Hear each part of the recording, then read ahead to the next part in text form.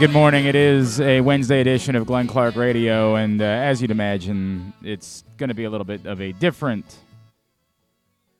episode of Glenn Clark Radio, as we are, of course, celebrating the life of the one and only, the legend, Brooks Robinson. So we're not going to do Would You Rather Wednesday today. That'll be back next week. We had a couple of things that we weren't able to, just the nature of only having a few days. At the end of the show today, we will give you segment 1 of the Tyus Bowser Show with Michael Pierce. That's how we'll finish the day. We had planned to have a visitor in the studio today, and we'll still do that. But aside from those things, today is going to be about Brooks Robinson, because today should be about Brooks Robinson. And if you're saying, well, that's what they're doing over at this place and over at 105.7, that's what the entire city should be doing. So, that's where we are. Sometimes something happens and occurs that is the most important thing, and it's worth sort of stopping as a city and reflecting and sharing. And that's what we're doing today here on GCR. I still have to pay bills, so I will tell you that today's show is brought to you by the Baltimore County Police Department, who have a hiring event coming up in October 28th at the Public Safety Building on 700 East Joppa Road in Towson, where you can complete multiple parts of the hiring process, take the written test, the agility test, and any information that you want to find out about perhaps changing your career path with the Baltimore County Police Department. There will be members of the great opportunity for you, great opportunity for you, great opportunity for you, great opportunity for you, great opportunity for you to find out more, to learn more, and to be as educated as you possibly could be about making that type of career change. In addition to that, it is a community event. It's a trunk or treat event, and opportunity for your kids to get some candy in a safe environment. 410-887-4584. Join Scott Garceau, Scott Garceau, Scott Garceau, Scott Garceau, Scott Garceau, Kenny Singleton, the author Laura Lippman, who actually introduced me to that song that you heard coming in Grandpa. This for a couple of days. Still be doing this for a couple of days. Still be doing this for a couple of days. Still be doing this for a couple of days. Still be doing this for a couple of days. Still be doing this for a couple of days. Still be doing this for a couple of days. Not shutting down the shows, but we'll still probably be talking about Brooks Robinson for a few days around here. So I'm sure during the week you'll see some more things pop up, and you never know who might get back to us, and we'll see if we can't squeeze them in. Brooks Robinson. Brooks Robinson. Brooks Robinson. Brooks Robinson. I shared a couple of things last night. Not ever chose to save for and chose to save for and chose to save for and chose to save for here. I was talking about with some folks who came out and joined us for the Tyus Bowser Show last night.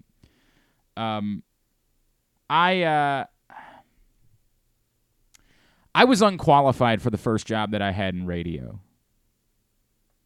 I had been working as a game day helper, essentially, for the PR department at the University of Maryland, and they had talked to me about how they had a new radio partner in Baltimore. They had switched from WBAL to CBS Radio or Infinity or whatever it was called at the time, and they didn't think there was enough coverage there. And so one day, out of the blue, I reached out to someone I knew, Maynard, at 105.7, and I said, hey, I've been working with Maryland, and it feels like there could be some more coverage. And Maynard said, great, when do you want to come on? And I said, what? He said, next week, you want to call in before a game? I said, sure. And so for a little while, when I was 22 years old, on the day of basketball games, I was calling into 105.7 to preview the game. And at some point, the University of Maryland said, well, technically, we never told you that you could, say that you were representing us. You're just a game day employee. And 105.7 was like, well, I thought you were representing Maryland. And so eventually, the powers that be at CBS Radio said, well, why don't we hire you? And I said, that would be great. That would be great. But I was completely unqualified. I mean, I had been making phone calls for a few weeks at that point. I wasn't qualified. I was, of course, part of the Ed Norris show with Ed and Maynard. And I'd say 2 weeks into the job, I get a phone call. And I didn't recognize the number, but, you know, at the time, this is still before we would ignore calls from numbers we didn't recognize. I picked it up, and I heard a voice, and it was, Glenn, this is Brooks Robinson. And I said, what the F? And then you woke up and... Yeah, no, not at all. I am to understand that someone who worked at CBS Radio had given Brooks my information. Brooks at the time was working with the York Revolution minor league baseball team. Glenn, I'm to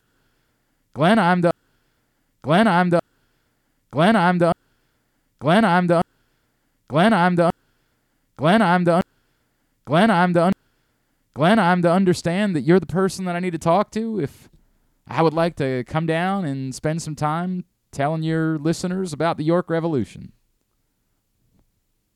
Yes, sir, Mr. Brooks. Yes, sir. Now, I had met Brooks Robinson before that, but as a fan, as a kid. And we arranged it, and he said, all right, I'll come down and I'll see you all. And so the next week, here not even a month into my job, we're on the Ed Norris show, and sure enough, Brooks Robinson comes down to join us in studio, and we have a wonderful time. But I hope that no audio of this interview exists, because I was not good. I was not qualified for the job that I had. And all I wanted to talk to Brooks about was how much my father loved him and how he had signed this piece of artwork for me when I was a wee child, because my father went and met him at a Lions Club meeting. And I was just utterly in awe.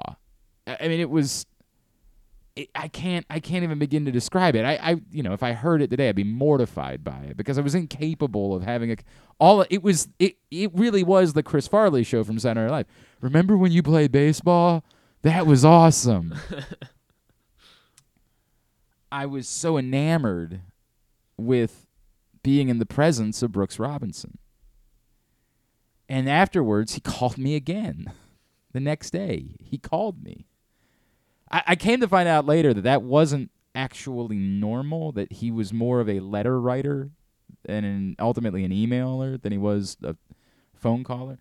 But the next day, he called me again. He called me and said, Mr. Clark, I just want... And he called me Mr. Clark. Mr. I was 20.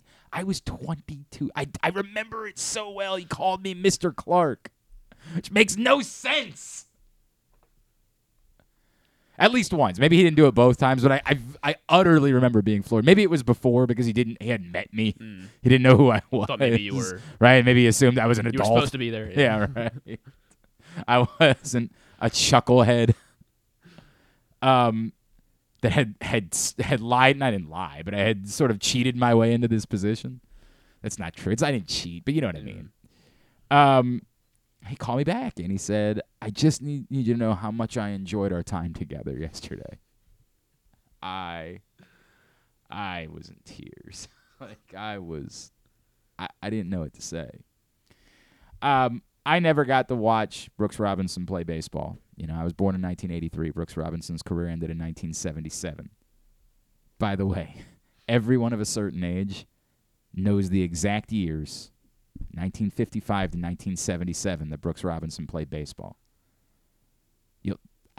I don't know why. I couldn't tell you the exact years that Eddie Murray played baseball or Frank Robinson played baseball. I guess I could with Cal Ripken, 1981 to 2001. I guess I could do that. But we all know the exact years that spanned Brooks Robinson's major league career, because it was indelible. And losing Brooks Robinson, we had been made aware. Stan couldn't make it in today. Stan will be here on Friday, and Stan, I think a lot of people know, was very close with Brooks and was still regularly going to lunch with Brooks in Brooks' later years. And, Stan would tell me about Brooks's health, and a lot of us knew that this was coming. And our sadness is certainly in part because of Brooks, because we lost a titan, we lost a hero. But it also feels like we lost a piece of our soul.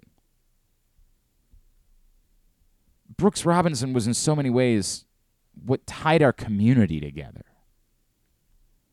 At a time, John Unitas was. But as we talked about yesterday with Josh Charles, baseball, the inherent nature of the everyday aspect of baseball, creates a romanticism that's unparalleled. It's part of our life. It's our company throughout a summer. Brooks Robinson was our company for 68 years. Was an indelible part of our lives. There's two things that jumped out at me. Everyone in this community was able to share a picture that they had with Brooks Robinson last night because everyone in this community had an interaction with Brooks Robinson if they wanted to. He was ubiquitous. He was everywhere. We've joked a couple years ago, literally just 2 years ago, I don't remember what it was, we did a charity event, Pressbox did, at Citron. And who would walk in but Brooks Robinson? And I said to Stan, you got Brooks to come out. Stan said, no, not at all. He was just here, saw that we were here, and decided to come over. And not only did he decide to come over, he then spent the next hour and a half approaching he was just there to have dinner. Into his 80s. And instead of going home, he just walked around the room with all of the folks that were there at our event and let them cry and tell their stories and hug him, and he had no reason to be there. But that was Brooks Robinson. When we use the word kind, we're not doing it justice. And I mean it. I don't think Mr. Oriole does it justice. Because in so much, he was Mr. Baltimore. He was Mr. Maryland. He was Mr. Mid-Atlantic. Brooks Robinson was an enduring presence in our lives. As a baseball player, as a broadcaster, as a businessman, as a friend, as someone who rarely said no, who was available for almost any event. Whatever it was, Brooks would be there. Every single one of us has stories. Everyone. And I get emotional. Because it's the part where you talk about your dad. And to me, the biggest thing is he was the tie between fathers and sons. Of course, the most realistic way is because so many of the people that you know are named Brooks. It's not a joke. There was an event celebrating one of Brooks's birthdays, maybe his 70th, at one of the theaters in town. And one of the really special moments was they had collected like 100 people who were named after Brooks Robinson and brought them all up on stage together with them, and it was a really special thing. Fathers would name their sons Brooks. My father went out and got me an autograph when I was 7 years old. I didn't watch Brooks Robinson play, but that's what Brooks Robinson meant to my father.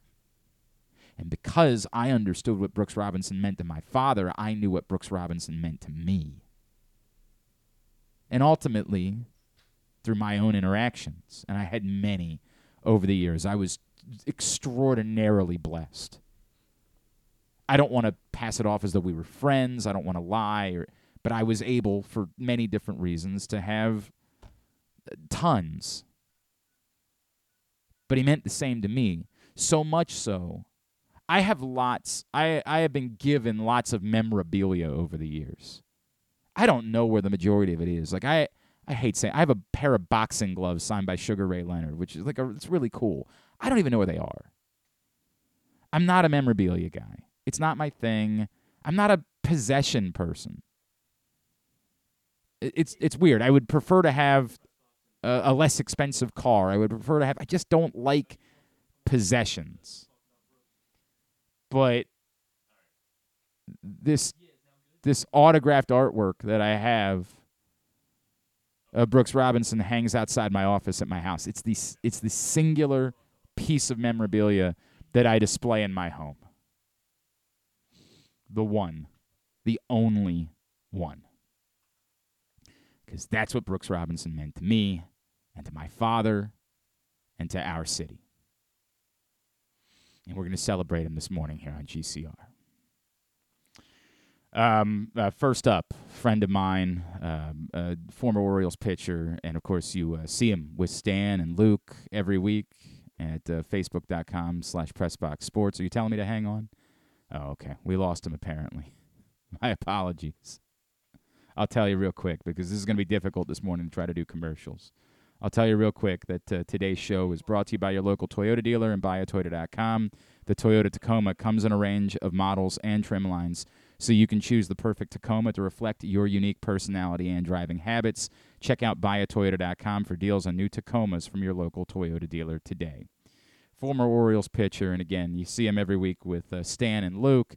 He is our friend, Mr. Ross Grimsely, and he's back with us now here on GCR. Ross, it's Glenn. I really wanted to catch up and not to talk about Brooks' passing, but it's good to hear your voice, my friend. Thanks for spending a couple of minutes with us. Not a problem. I appreciate it, buddy. How you guys been? Everything's been all right, man. You know, it's been a really good summer, as you would imagine. Fantastic, right. I've been down here. I get to see a little bit of it, but and it's been pretty exciting, and so happy for those young guys and the city, the fans. This is something they've waited for a long time. It's finally here. You arrived in Baltimore, and you were at the tail end of Brooks Robinson's career. Russ, do you remember the first interaction that you ever had with him? Oh, I several. He was getting, first of all, being traded from the Reds to Baltimore was a shock. But then, the Orioles were beating a Big Red Machine in 1970. I was in AAA at the time, and that was, they talked about how amazing the team was, and Brooksy, how he played. So going over there was I'm waiting to see these guys. With the pitching staff that they had, and Brooksy and a lot of the other players. So it was kind of something I was looking forward to.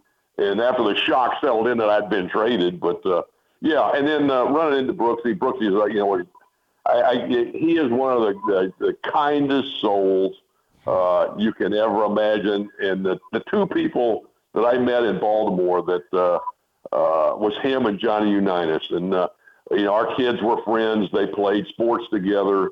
And it was just being around both of those guys, Brooksy especially, and then being in the clubhouse with him and just around him. He was just a joy to be around as a player and just as a human being. Ross, it's the most remarkable part, right? Like, as great of a baseball player as Brooks Robinson was, and he is, again, we're talking about the greatest third baseman of all time.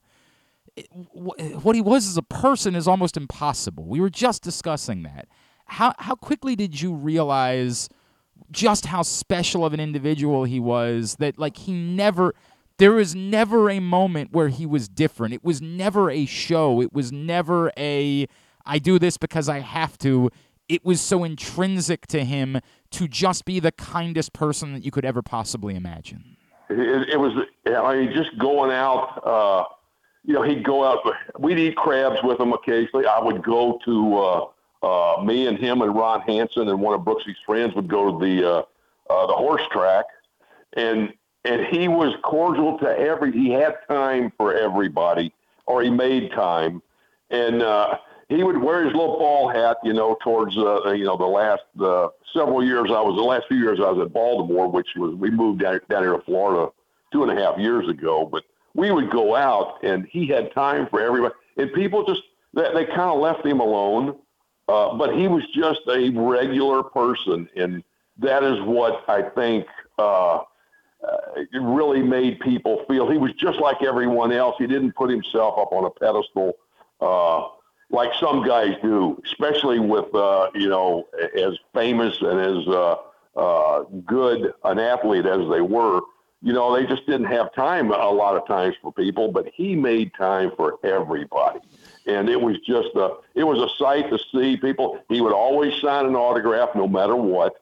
If he was there with his family or by himself or with a group of people, somebody wanted, he had no problem signing it.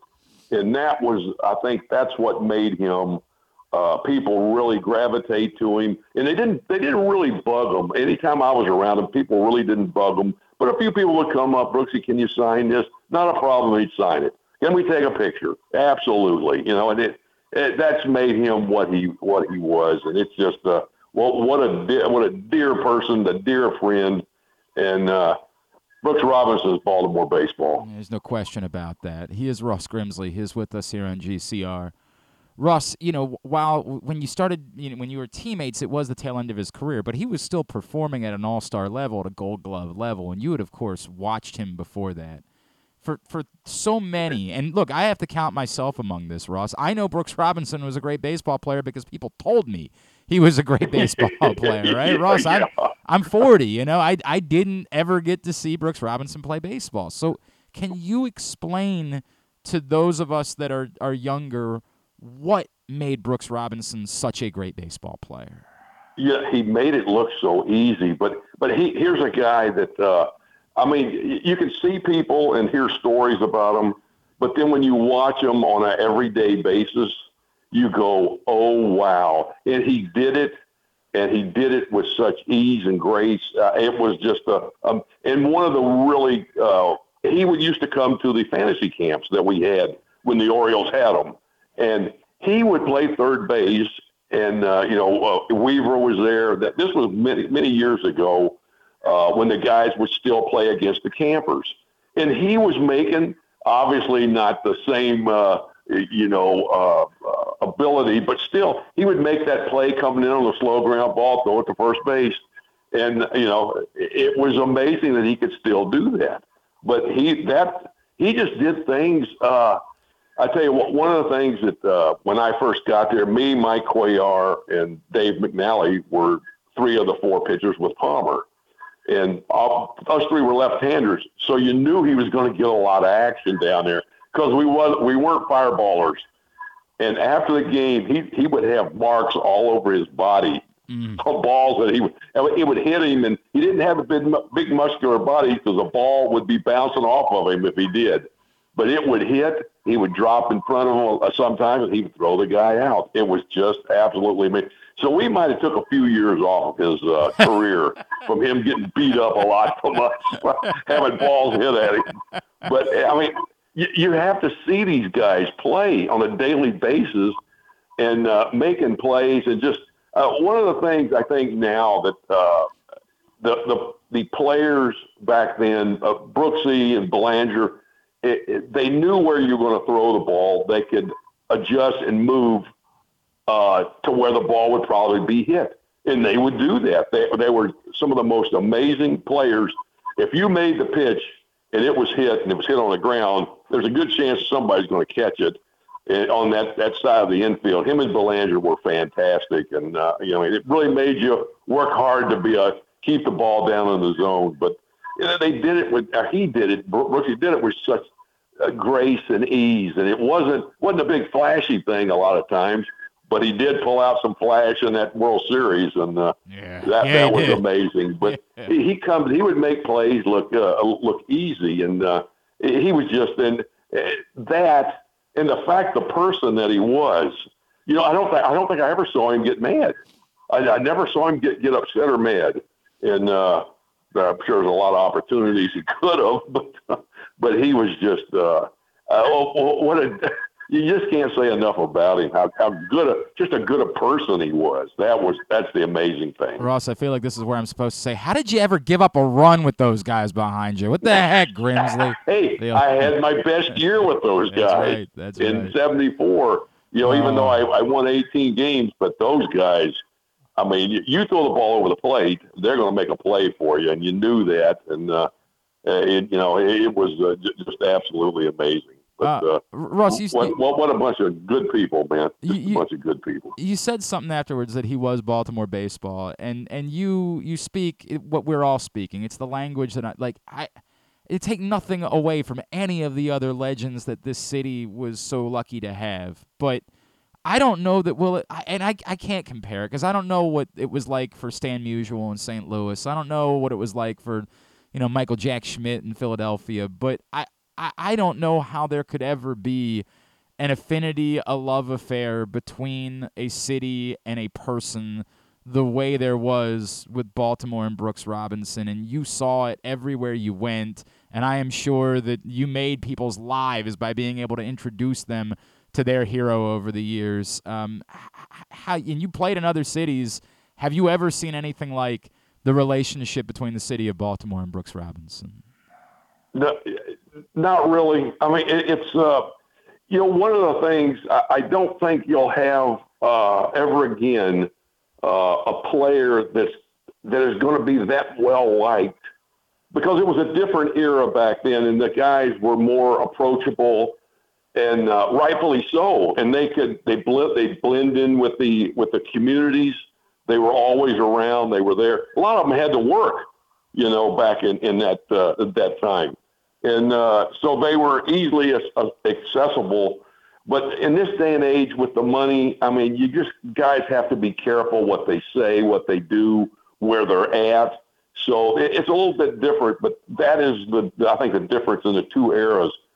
They could be more approachable and more friendly back then because you didn't have what's going on now, where, I mean, you're scrutinized and you're looked at and everything's on camera.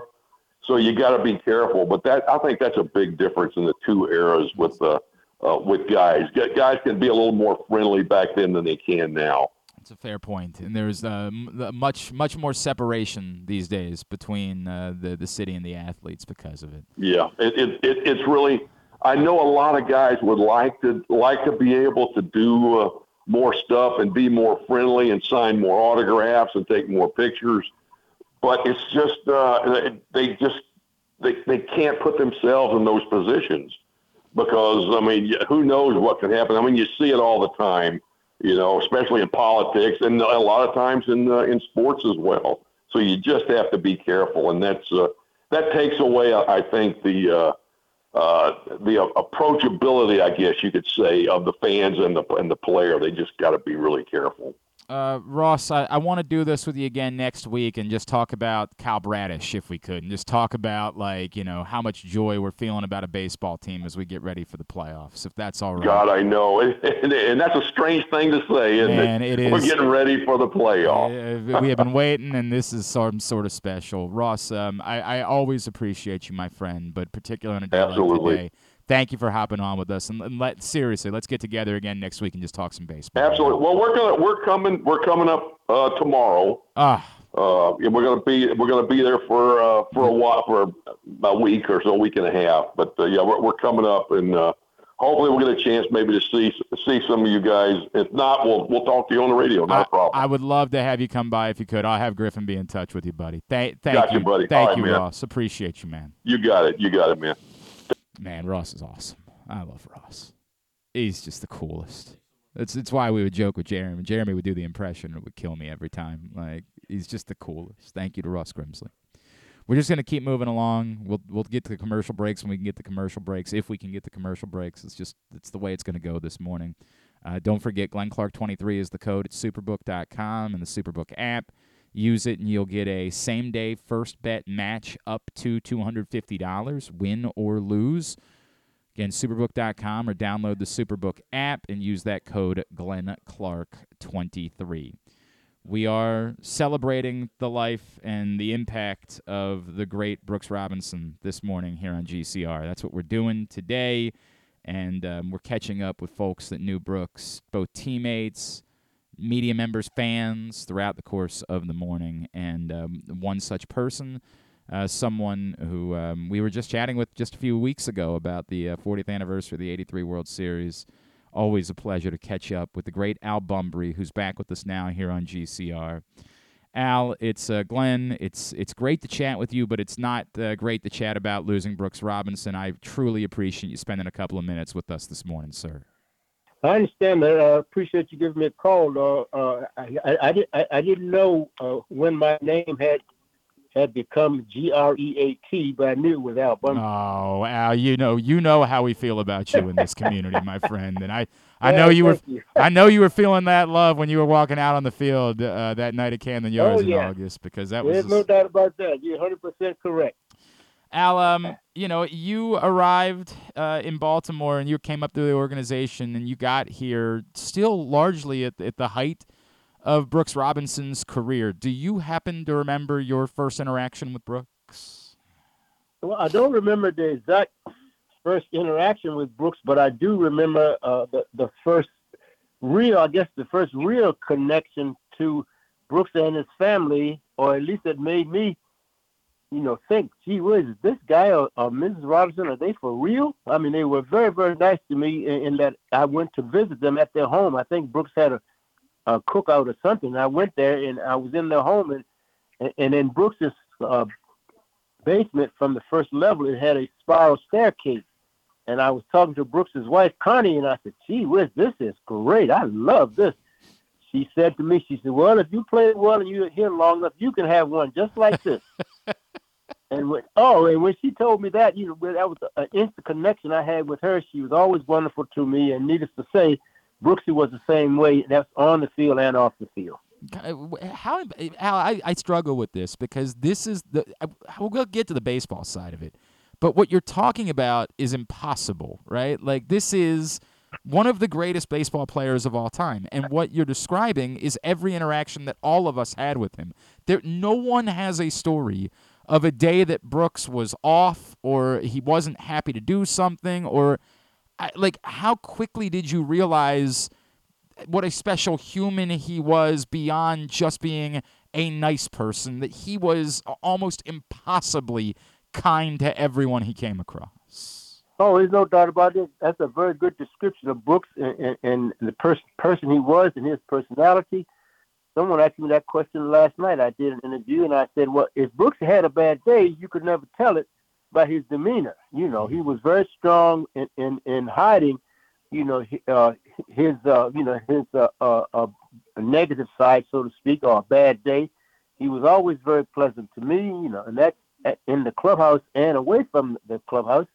I remember once, when I wanted to try to play at Caves Valley, which is where he lived, and I got a lukewarm response from Jim Palmer about him taking me over there, and I went and talked to Brooks, and Brooks said, "Oh, B," he said, "the very next time we have an opening, we'll take you." And it must have been 3 or 4 days later, a week at the most.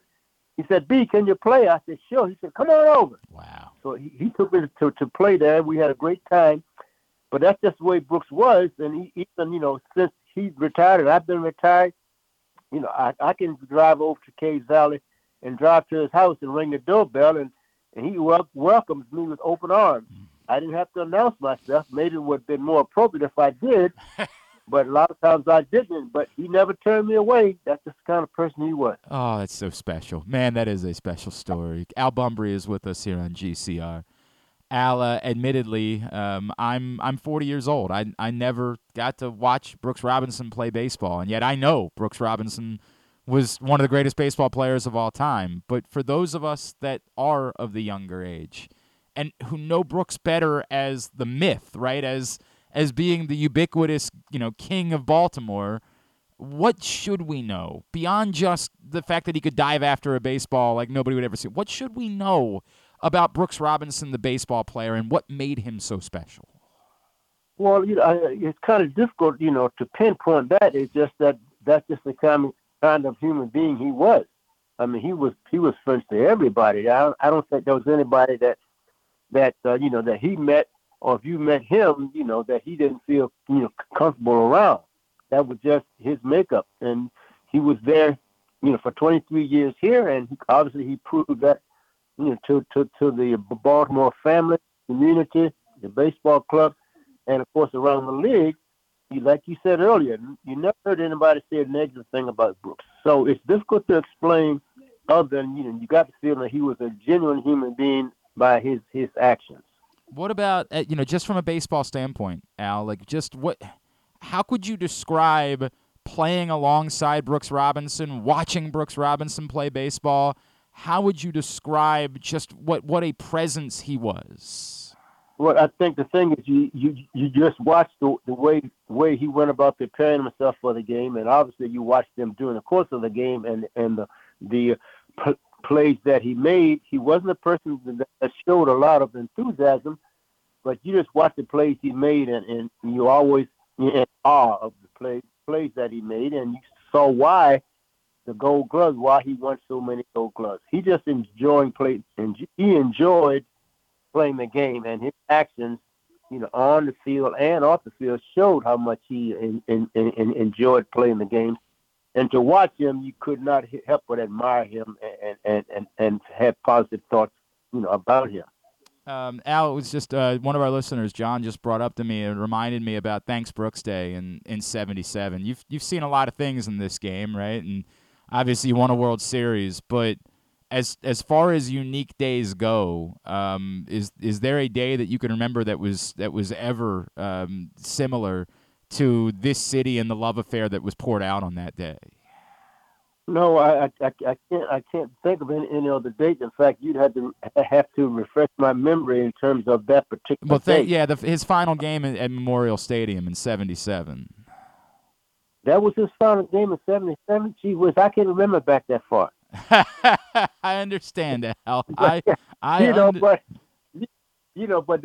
not to say. I mean, I can't without that flashing in front of me. I get it. In front of me, I can agree with anybody who said something positive about Brooks on that day, and I can imagine the crowd and response that he received. It had to be outstanding, and I'm sure we all got goosebumps watching it because he was deserving of that. But I'm sure it was wonderful. I just can't picture that moment right now. Al, I completely understand. And this is where we are at this point. Al, the story that you told about the caves is really special to me. Are there any others over the years that you have of just moments that you shared together, interactions, or places where you went where it just soaked in, like who Brooks was and what he meant to everyone? Well, the one other thing to give you, an idea of how Robbie was, the year that I got my 205 hits, which was the first Oriole to get 200 hits, and the person closest to that was Brooks Robinson, and I think Brooks had 195 or something like that. We were playing the Red Sox, and Brooks was up in the press box during the game, and they introduced me as the first hitter for the Red Sox. And as I'm walking up to the plate, I look up in the press box, and there's Brooks up there with both arms extended, voodooing the hand thing to me, putting the curse he was doing. So I smiled at him. I get in the batter's box, and the very first pitch, which was true to my form, I was the first ball fastball hitter. I hit a base at the center field. I get to first base. I look up there, and now he's up there bowing down to me with both hands. Oh, man. That's just the kind of guy Brooks he was, and of course he congratulated. That was his way of trying to jinx me, so to speak, which I knew he wasn't serious about. And then once I got the hit, he congratulated me that way. We talked about it after the ball game. But that's the kind of person he was. He was a real, real, real wonderful man. Oh, it's so wonderful. Oh, it's such a great story. Al Bumbry, you're giving me goosebumps today talking about Brooks Robinson. It is always a pleasure to catch up. sir. I wish we weren't talking about a world in which we don't have Brooks Robinson, but I'm so grateful for you and for sharing those stories with us this morning. Thank you so much for spending a couple minutes. Yeah. You're quite welcome. It would be a major change for us to realize that he's no longer with us, but we can, cherish him as a player and as a person by remembering all the positive things he did and the way he was. That's what we're trying to do, sir. Al, thank you so much. Hey. Al Bumbry. Boy, that's special. That is some kind of special. All right, let's take a pause because we're gonna have to try to squeeze in pauses where we can this morning. So let's do that now, and then when we come back in, we're gonna chat with Scott Garceau, who of course was broadcast partners with Brooks Robinson, and you'll be able to find that. By the way, yesterday before we learned of Brooks's passing, we just talked to Ross, and he and Luke and Stan had chatted with Dan Duquette, former Orioles Vice President of Baseball Operations, and you can find that conversation. You can find it at facebook.com/PressBoxSports, youtube.com/PressBoxOnline, or PressBoxOnline.com/video. That was also a very unique conversation. Scott Garceau joins us next here on GCR. Why bet with the big boys this football season? Instead, try your hand with the local book, Superbook Sports, this fall. Superbook Sports is the book next door. Just a dedicated team of the best odds makers in Las Vegas, making sure you get the best prices and parlays anywhere. And now, Superbook will give you a bonus of up to $250 when you sign up and wager on the same day and use the promo code GlennClark23, GLENNCLARK23. So bet with the best and use the promo code GlennClark23 this football season with Superbook Sports. Visit superbook.com for terms and conditions. Gambling problem? Call 1-800-GAMBLER. Maryland drivers, did you know you can save up to 77% on tolls with an Easy Pass Maryland discount plan? That's right, 77%. It's never been easier. Pick the plan that's right for you at driveezmd.com. We'll keep you moving. What's up, everyone? It's Tyus Bowser, and I've had so much fun hanging out with Rita and putting up with Glenn the last couple years that I've decided to do it again. Season 3 of the Tyus Bowser Show is happening this year, as we'll be all over town, giving you the chance to get to know me and some of my teammates. As we talk football, life in general, and just say what needs to be said. You can find out more about the show by going to PressBoxOnline.com/Bowser. If you don't live in the area, you can watch the shows live on Facebook and YouTube. And if you miss one, you can listen Friday nights at 105.7 The Fan. So we'll see you all season long for the Tyus Bowser Show, a partnership of PressBox and Great Ace Memorabilia. The next Tyus Bowser Show is Tuesday, October 3rd at Guilford Hall Brewery in Station North. It's brought to you by Superbook Sports. And don't forget, if you or a loved one has a gambling problem, visit helpmygamblingproblem.org. It's a Maryland thing you wouldn't understand. Where the waves meet the shore, you will find Dorchester County. Hi, this is Jimmy Charles. When I think of Maryland, I think Dorchester County on the eastern shore where it's open for making memories. Dorchester County, it's a Maryland thing. For more info, visit www.visitdorchester.org. It's a Maryland thing. Hell yeah. It's a Maryland thing. Hell yeah.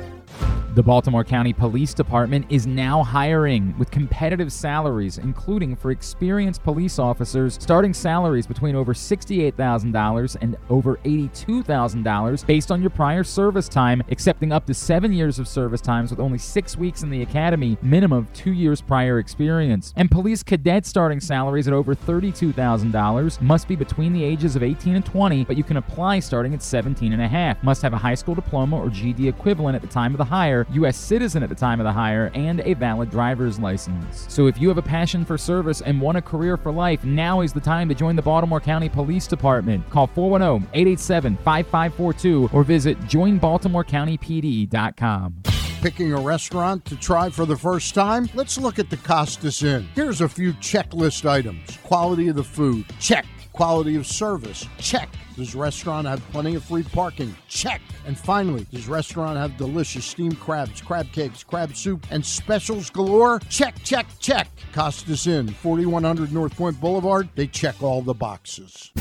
Visit Harford County this fall. Celebrate arts across Harford September 15th through the 30th with dance, theater, music, and visual arts. September 29th through October 1st is the largest Italian festival in Maryland, featuring entertainment, cooking demonstrations, a bocce tournament, and family fun. If you're headed to the Maryland 5-Star, stay and play in Harford County. While you're there, enjoy the scenic views atop the King and Queen seats and experience pumpkin patches, corn mazes, and fall brews along their Harford Libation Trail. For more info, head to visitharford.com. Maryland open. What company has the expertise to make your home healthier by purifying your air and killing all viruses, allergens, and bacteria? A.J. Michaels, Heating and Air Conditioning in Baltimore and Annapolis. AJMichaels.com. Sure, Glenn may be in his 40s now, but he looks just as good as he ever has, and he's still as sharp as he ever was. And I say both those things without even a shred of irony. Find out for yourself right now by watching the show at Facebook.com/PressBoxSports or YouTube.com/PressBoxOnline.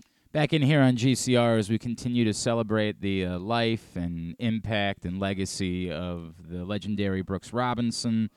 And we'll continue to do that throughout the morning. A couple other things that we will squeeze in this morning, including segment 1 of the Tyus Bowser Show, a visit with Jeff Newman from the Maryland 5-Star. But for the most part, we are celebrating Brooks Robinson today here on GCR. And someone else who knew Brooks well, and I could tell how emotional he was talking about him last night. The last time we had him on, actually, unfortunately, was the day after Mo passed, and I will tell you that this man made me openly weep that day. He is, of course, Orioles broadcaster and longtime Baltimore sports voice. Our friend Scott Garceau with us now here on GCR. Scott, it's Glenn. It's always great to catch up. We need to do this at times where we're not remembering someone who passed away, but truly appreciate you spending time with us this morning, sir. No problem, Glenn. Scott, you present a different perspective of your friendship and unique life, knowing Brooks Robinson as someone who was a coworker, obviously, and a partner, and traveled with him. I don't know, can you take everybody back to the first interaction that you had with Brooks after you had come here? Well, I got here in 1980, Glenn, and at that point, Brooks was doing Oriole games. And so we used to have him on the sports show a lot, live from the ballpark and back and forth. So I got to know him somewhat, and, he was my bubblegum card that came to life. I had Brooks Robinson's card when I was a kid, and I knew he was a great third baseman and everything. But then I found out who the real guy was, right? And MVP for Brooks for most of the country stood for most valuable player, and he was one in the American League, in the World Series, and the All-Star game. But for those of us around Baltimore, MVP stood for most valuable person. Mm-hmm. We all had a Brooks story, an encounter that just made us Brooks Robinson fans. And for me, 1981 was the first game I worked with Brooks on Orioles TV, and I was in my late 20s. And here was this guy that I admired from a distance, and then got to know, and just had so much respect for him. And we joke. I remember coming through the airport in Arlington after a Ranger series, and some fans recognized Brooks, stopped him, and pictures, autographs, and spent a few minutes, and we're walking down the concourse. I said to Brooks, "Hey, Brooks, you know what a collector's item is?" And he looked at me kind of strange. He said, "What's that, Scotty?" I said, "A ball you haven't signed." And we had a good laugh, but never saw him have a bad day at the ballpark, in the team hotel. Transportation, fans always saw him, came up to him. And one of the amazing parts to me was how players, because usually players try to be cool. "Hey, Brooksy, how are you?"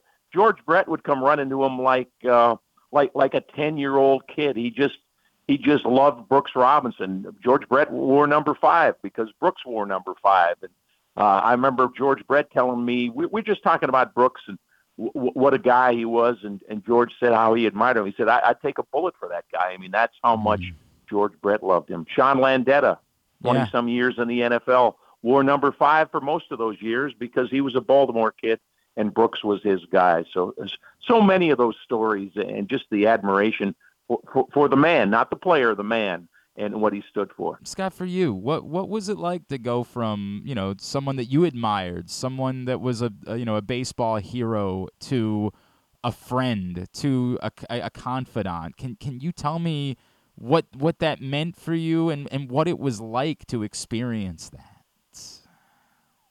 Yeah, in the end, it was just strip away the Gold Gloves and the All-Star games and everything he accomplished. He was just a special person, and it didn't matter. I told a story about doing a game early in Camden Yards, first 2-3 years, where President Clinton came up for the game, and we were told that he would be with us, let's say, for a half inning in the second or third inning, and he was on a real tight schedule, so we'd have him for a half an inning, and the deal was I would interview him in the back of the booth, and then he'd sit down with John Miller and Brooks, and he would only do a half inning because he was on a real tight schedule. Okay, so the president comes up, we do the interview, he sits down, got an Oriole jacket on, it's a beautiful day at Camden Yards, and I'm sitting next to him looking at him, and he is like a 12-year-old kid that's seeing his first Major League Baseball game. And not because, I mean, Camden Yards and the game and the sunshine, all that was good, but he was sitting next to Brooks Robinson. And remember, President Clinton was from Arkansas, and Brooksy, the Little Rock guy, and he was in love. He was like all of us at 10, sitting next to our hero. Here was the president. But it wasn't just the president, it was the common guy who loved Brooks, and Brooks loved the common guy as much as he loved the president, whether it was on a golf course or in a grocery store, wherever it was. Brooks always made everybody feel special. And that's what it was like being around him. He made you feel special, but you just saw what he did to everybody else around him. And everywhere we went, everybody loved Brooks. Scott, what you're Scott Garceau is with us here on GCR as we're celebrating Brooks Robinson. Scott, what you're reflecting is the thing that I've struggled to perfectly encapsulate, but this relationship, and I don't know, I can't speak to how Stan Musial was treated in St. Louis or, other Ted Williams in Boston. I don't know, right? But what I know is there's nothing like this. There is no comparison that I could possibly come up with for the relationship that was shared between this community. Scott, I'm 40. I joke about it. I never saw Brooks Robinson play, and yet the only piece of memorabilia I have on display in my home is something that my father had Brooks sign for me when I was 7 years old, because I know how important of a figure he was. I don't know how to compare it.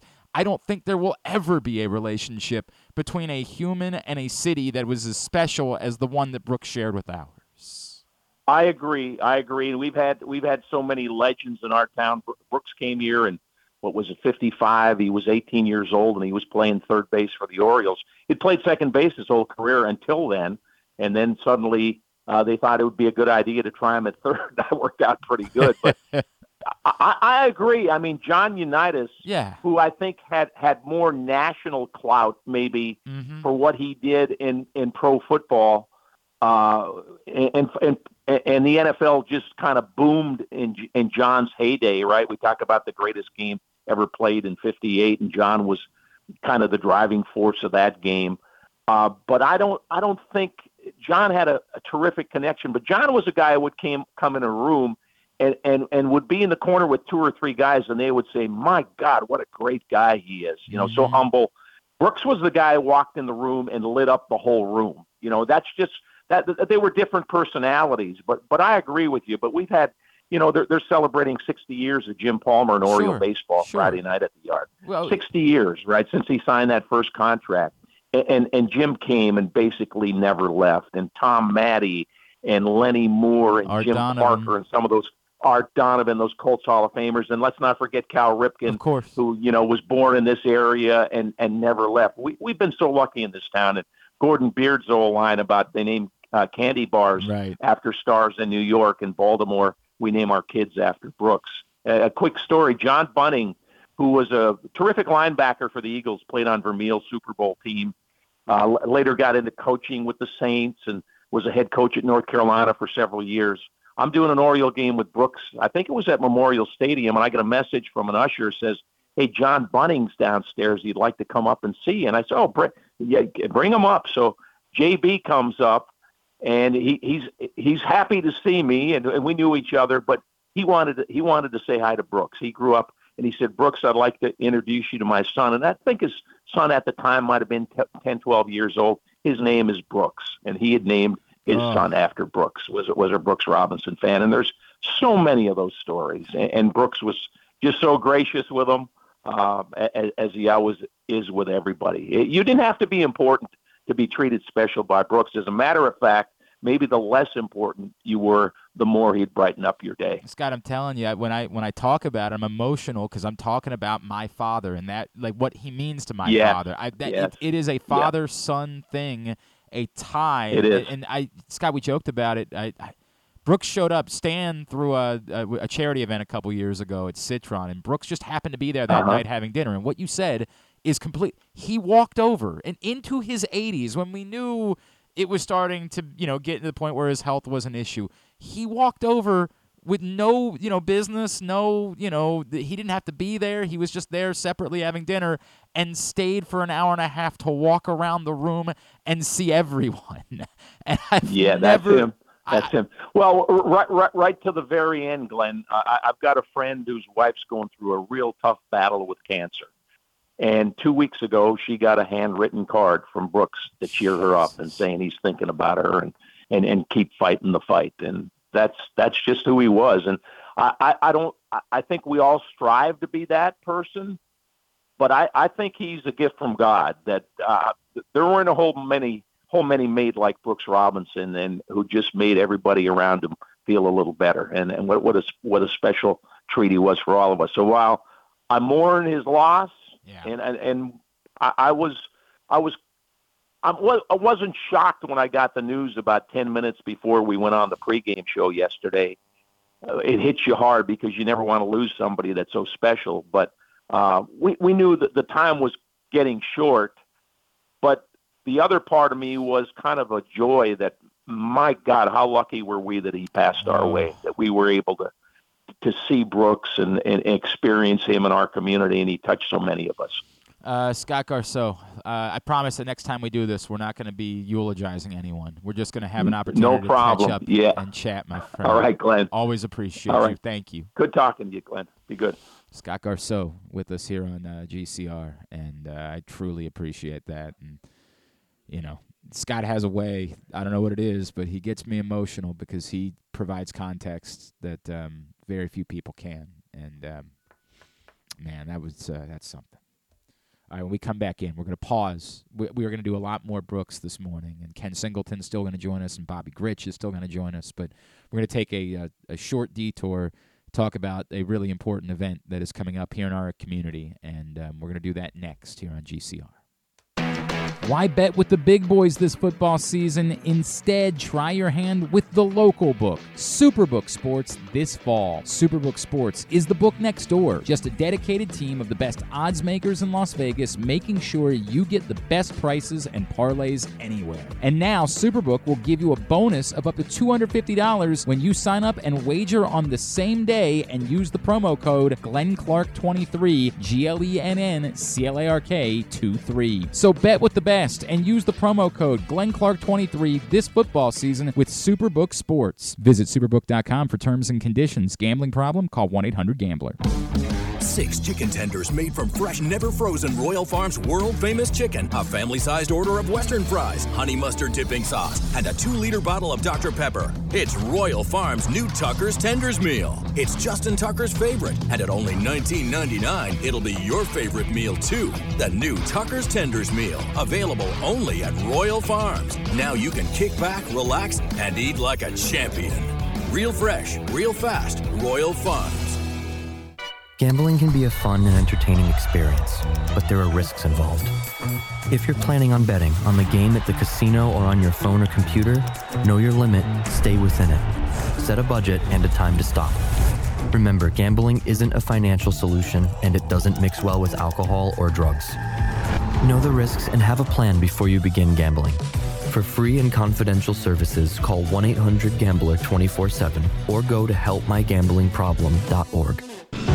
The Maryland 5-Star returns to iconic Fair Hill October 19th to 22nd, marking the next chapter in Maryland's equestrian tradition. Best described as the triathlon of horse eventing, you won't want to miss this thrilling sport. Enjoy a fall festival with local fare, retail vendors, and tons of family fun. Come for the event and stay for the experience in Cecil County, home to the Chesapeake Bay waterfront with vibrant small towns and accommodations to suit every desire. It's the place to be in October. Visit Maryland5star.us for tickets. It's a Maryland thing you wouldn't understand. Where the waves meet the shore, you will find Dorchester County. Hi, this is Jimmy Charles. When I think of Maryland, I think Dorchester County on the Eastern Shore, where it's open for making memories. Dorchester County, it's a Maryland thing. For more info, visit www.visitdorchester.org. It's a Maryland thing. Hell yeah. It's a Maryland thing. Hell yeah. What's up, everyone? It's Tyus Bowser, and I've had so much fun hanging out with Rita and putting up with Glenn the last couple years that I've decided to do it again. Season 3 of the Tyus Bowser Show is happening this year, as we'll be all over town, giving you the chance to get to know me and some of my teammates. As we talk football, life in general, and just say what needs to be said. You can find out more about the show by going to pressboxonline.com/Bowser. If you don't live in the area, you can watch the shows live on Facebook and YouTube. And if you miss one, you can listen Friday nights at 105.7 The Fan. So we'll see you all season long for the Tyus Bowser Show, a partnership of Pressbox and Great Ace Memorabilia. The next Tyus Bowser Show is Tuesday, October 3rd at Guilford Hall Brewery in Station North. It's brought to you by Superbook Sports. And don't forget, if you or a loved one has a gambling problem, visit helpmygamblingproblem.org.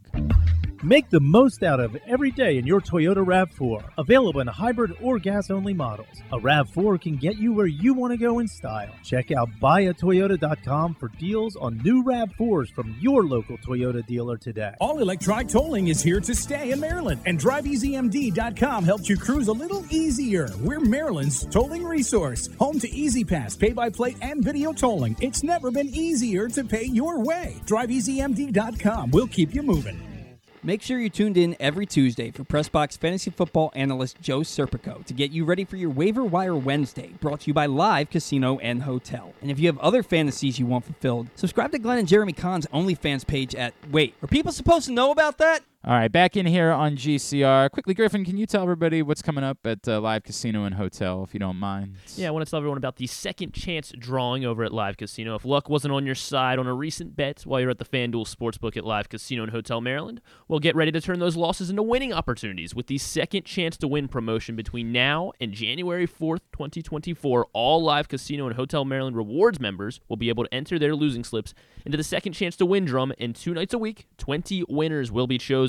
Prizes range from Live Casino and Hotel Maryland apparel, sports and social ultimate happy hour prizes and certificates, cash and free play prizes worth up to $500. Drawings are going to be held every Thursday and Monday over at Live Casino and Hotel Maryland at the FanDuel Sportsbook. At Arundel Mills, must be 21. Please play responsibly. For help, visit mdgamblinghelp.org or call 1-800-GAMBLER.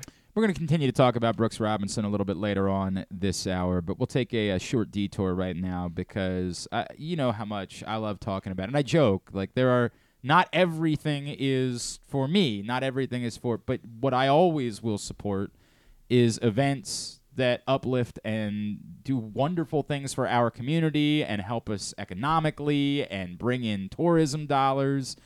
And I've been trying. I'm still not fully, we're going to talk about it, I still don't fully grasp every aspect of like eventing. I'm still not fully there, but I am a huge supporter of the Maryland 5-Star, which returns in just a couple of weeks, October 19th through 22nd at Fair Hill in Cecil County. Joining us now here in studio, he is the president and CEO of the Maryland 5-Star Committee. He is Mr. Jeff Newman. Jeff, it is great to see you, sir.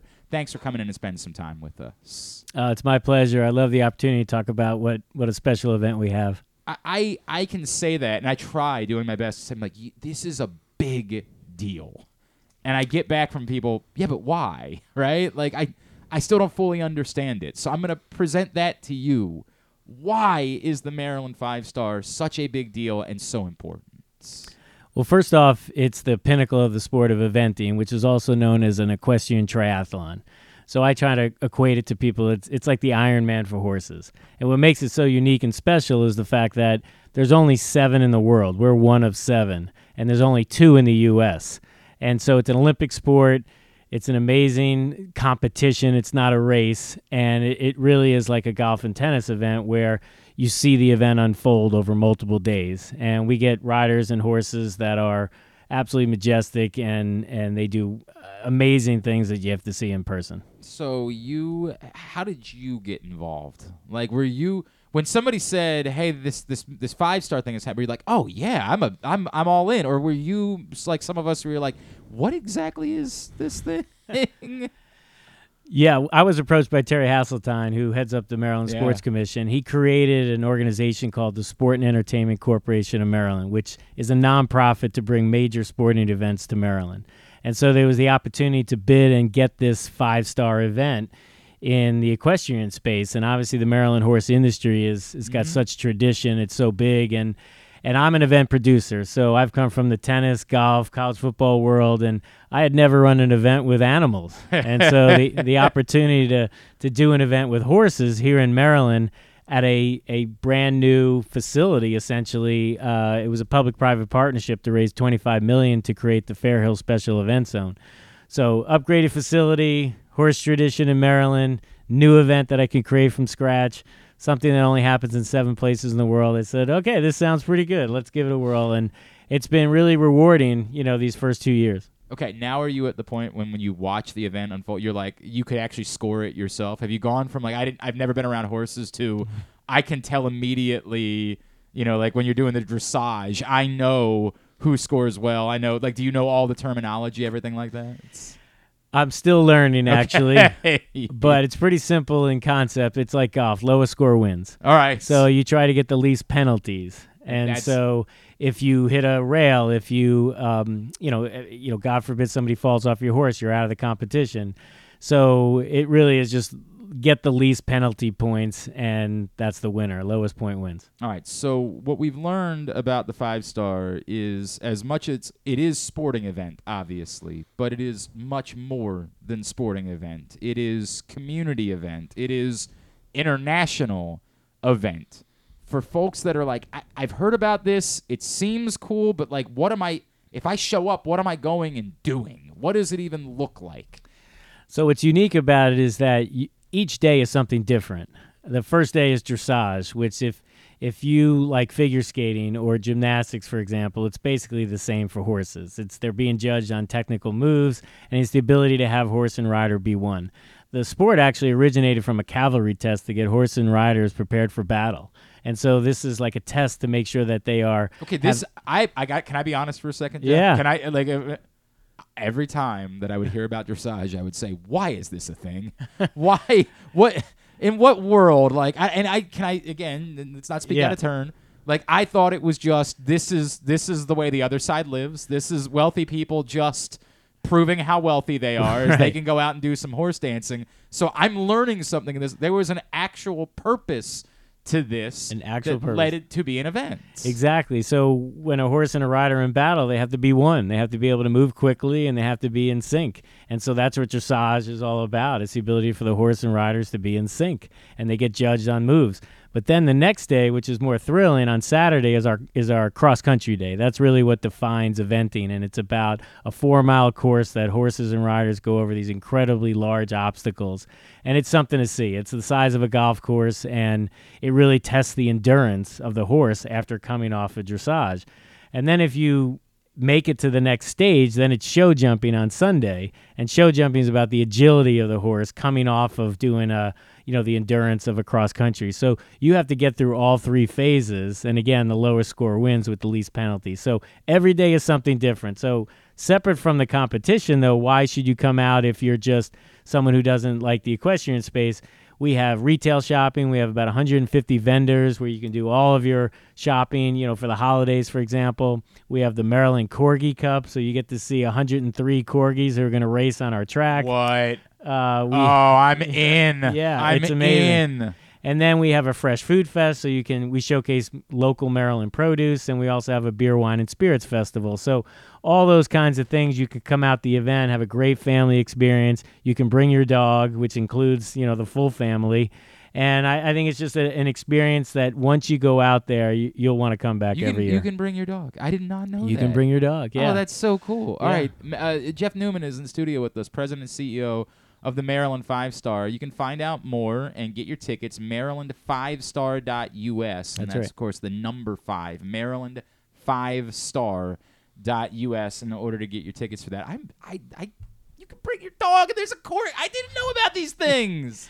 This is awesome. Yeah, and it's beautiful out in Cecil County at this time of year. So I've heard, Fair Hill, all the work that you mentioned that it was put in, and this was, an area that had existed for a long time, but you create this. What makes Fair Hill so special, and why was it the perfect place to create this international event? So there was the creation of a horse park system, by the Maryland Horse Industry Board in combination with, the Maryland Sports Commission and others. So it was identified as the perfect location for certain disciplines, dressage, show jumping, and eventing. And so Fair Hill just has perfect terrain for it. And so when the facility was upgraded, it made perfect sense to have the Maryland 5-Star there.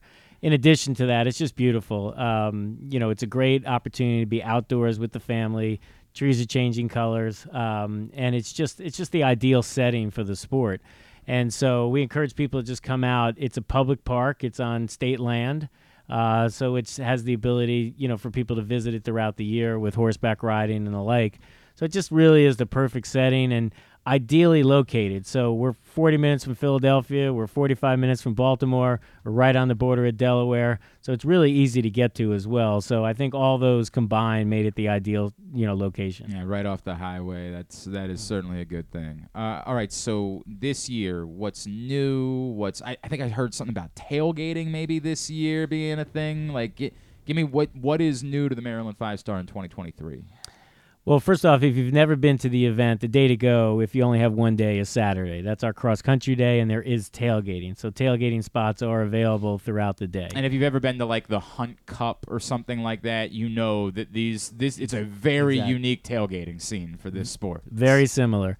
Tailgating's involved, but we have something new we're introducing this year called MD 5-Star Radio, and it's powered by Brown Advisory, our presenting sponsor. And so you're going to have the ability to get an earpiece this year where you can listen to the broadcast commentary as you're watching dressage, as you're watching show jumping. So that's something new this year. For idiots like me that have no idea how one is any different than the other, exactly. I'll be able to have that. And you mentioned your history. I went to the City Open plenty of times over the years. As a tennis fan, it was always great to have that earpiece that, in your ear, letting you know what's going on. Exactly. So you know what's going on throughout the property. But to your point about scoring earlier, you'll get the insight into how things are scored, and you'll have the play-by-play, which is something we haven't had in the past. So it'll help educate the fans and people that are new to the sport by having this first radio. And then the special events we talked about. So we're going to have some Hall of Champion horses out there. We're going to have pony racing out there to go with the Corgi Cup. So I think those are all just some new elements that we've brought to the event this year. I swear. What day is the Corgi Cup? Because Sunday. It's Sunday? Sunday the 22nd. My wife might murder me if she finds out that we went on a different day. Like, it might be a little bit awkward. We were leaning towards Friday, but oh boy, this is going to be uncomfortable. This is going to be real uncomfortable in the Clark house. The Corgi Cup is going to be a really difficult thing to pass up on. Yeah, we started last year and we had 50 Corgis racing, and it was so popular we now have 103, and it's growing. So come out and see some of these Corgis out there, and you'll probably want to get one. Looking ahead, right? Looking to what could be moving forward as you guys continue. Obviously, there's a serious commitment for this event in our community and to keep growing it. What could be on the horizon? How could the Maryland 5-Star even continue to grow in the future? Well, we're in our third year. We had 25,000 people last year, but the capability for these events, because the other 5-Stars, like the ones in the UK and in Kentucky, they get anywhere from 80,000 to 150,000 people. And like I said, once you go out there and you see what we're showcasing, I think people want to come back year after year. But we want people to think of this event very similar to how they view the Preakness. Every year they put it on your calendar and say it's a must-see event. And we want it to be, the equivalent to that in the fall. So we want people to think that it's the place to be in October and, really view the event in a similar way. And I think if we can get to that point, this will be a real anchor event for Maryland. It'll drive tremendous tourism, be on the international stage. And that's really our goal, is we want people to think it as another major event, especially in the equestrian space, similar to Preakness. All right, what else should people know? Obviously, we're going to keep directing them to MarylandFivestar.us, but what else should they be thinking about as they either make a decision about whether to come out, or if they've decided to come out, what else should they know about the weekend? Well, we just partnered with Great Wolf Lodge. It's a brand-new facility, resort in Perryville, which is 20 minutes away. So you can make a vacation out of it. You can make a family trip out of it and stay multiple days. So if you have young kids and you want to have a great experience, go to Great Wolf Lodge. We have a promotional rate. We also have partnered with Hollywood Casino, so we have something for the adults at night. And then we want everyone to come out to the event. So we have the amenities now to really create a multi-day family experience. So we encourage people to look into that, but also just, follow us on social, Maryland 5-Star. Of course, check out our website, MarylandFivestar.us. And like I said, if you're looking to just come one day, Saturday would be the day, but hopefully people can come out multiple days. Jeff, I love this. I love what it does for the region and shows a positive light to the world about our community. And that's I don't think you can fully grasp what that means entirely. I don't know that you can define it with a number, with an attendance figure, a dollar amount. I know that economically it has been very good for our community already, but I think there are things that go far beyond that about events like this that exist in our area. So. Yeah, I think just come experience eventing. It's really spectacular to see. These horses are they're amazing to look at, and it's really up close and personal. But, I think the potential of the event is tremendous, and we just want people to, really grasp onto it and have it become a staple event for Maryland. Jeff Newman, thank you so much for coming in and spending time with us this morning. We really appreciate it. My pleasure. Go O's. Yeah, go O's indeed. That's Jeff Newman, President and CEO of the Maryland 5-Star, with us in studio. We'll grab a break, and then we're going to go commercial-free the rest of the way as we will continue to celebrate the life of Brooks Robinson here this morning on GCR. The Baltimore County Police Department is now hiring with competitive salaries, including for experienced police officers, starting salaries between over $68,000 and over $82,000 based on your prior service time, accepting up to 7 years of service times with only 6 weeks in the academy, minimum of 2 years prior experience. And police cadet starting salaries at over $32,000 must be between the ages of 18 and 20, but you can apply starting at 17 and a half. Must have a high school diploma or GED equivalent at the time of the hire, U.S. citizen at the time of the hire, and a valid driver's license. So if you have a passion for service and want a career for life, now is the time to join the Baltimore County Police Department. Call 410-887-5542 or visit joinbaltimorecountypd.com. What company has the expertise to make your home healthier by purifying your air and killing all viruses, allergens, and bacteria? A.J. Michaels, Heating and Air Conditioning in Baltimore and Annapolis. AJMichaels.com. Gambling can be a fun and entertaining experience, but there are risks involved. If you're planning on betting on the game at the casino or on your phone or computer, know your limit, stay within it. Set a budget and a time to stop. Remember, gambling isn't a financial solution, and it doesn't mix well with alcohol or drugs. Know the risks and have a plan before you begin gambling. For free and confidential services, call 1-800-GAMBLER 24/7 or go to helpmygamblingproblem.org. All aboard! The Orioles train keeps on moving, and it's ahead of schedule. The Birds are motoring towards a playoff run here in 2023 as their magic number keeps getting smaller and smaller. I'm Paul Valley, and you can find me along with Zach Goodman every Saturday from 10 a.m. to noon right here on the Bat-Around. We'll navigate you through the playoff push as the Orioles look to put an exclamation point on what is turning out to be the best season of the last 40 years. So join us on the Orioles train, and let's enjoy the ride together right here on the Bat-Around. Visit Harford County this fall. Celebrate Arts Across Harford September 15th through the 30th with dance, theater, music, and visual arts. September 29th through October 1st is the largest Italian festival in Maryland, featuring entertainment, cooking demonstrations, a bocce tournament, and family fun. If you're headed to the Maryland 5-Star, stay and play in Harford County. While you're there, enjoy the scenic views atop the King and Queen seats and experience pumpkin patches, corn mazes, and fall brews along their Harford Life Libation Trail. For more info, head to visithartford.com. Maryland open. Picking a restaurant to try for the first time? Let's look at the Costas Inn. Here's a few checklist items. Quality of the food? Check. Quality of service? Check. Does restaurant have plenty of free parking? Check. And finally, does restaurant have delicious steamed crabs, crab cakes, crab soup, and specials galore? Check, check, check. Costas Inn, 4100 North Point Boulevard. They check all the boxes. The latest edition of PressBox is available now. On the cover, Bo Smolka dives into what's next for Lamar Jackson after receiving one of the biggest contracts in football history. Is Lamar ready to take the Ravens to the next level, now with a new offensive coordinator and new wide receivers? Also inside, we look at what new football coaches Brian Newberry and Pete Shinnick bring to Navy and Towson respectively. And we meet players from the college football and soccer programs around the state. PressBox is available for free at over 500 area locations, including 60 Royal Farm stores. And you can always find the entire edition as well as the best daily coverage of the O's, Ravens, and Terps at PressBoxOnline.com.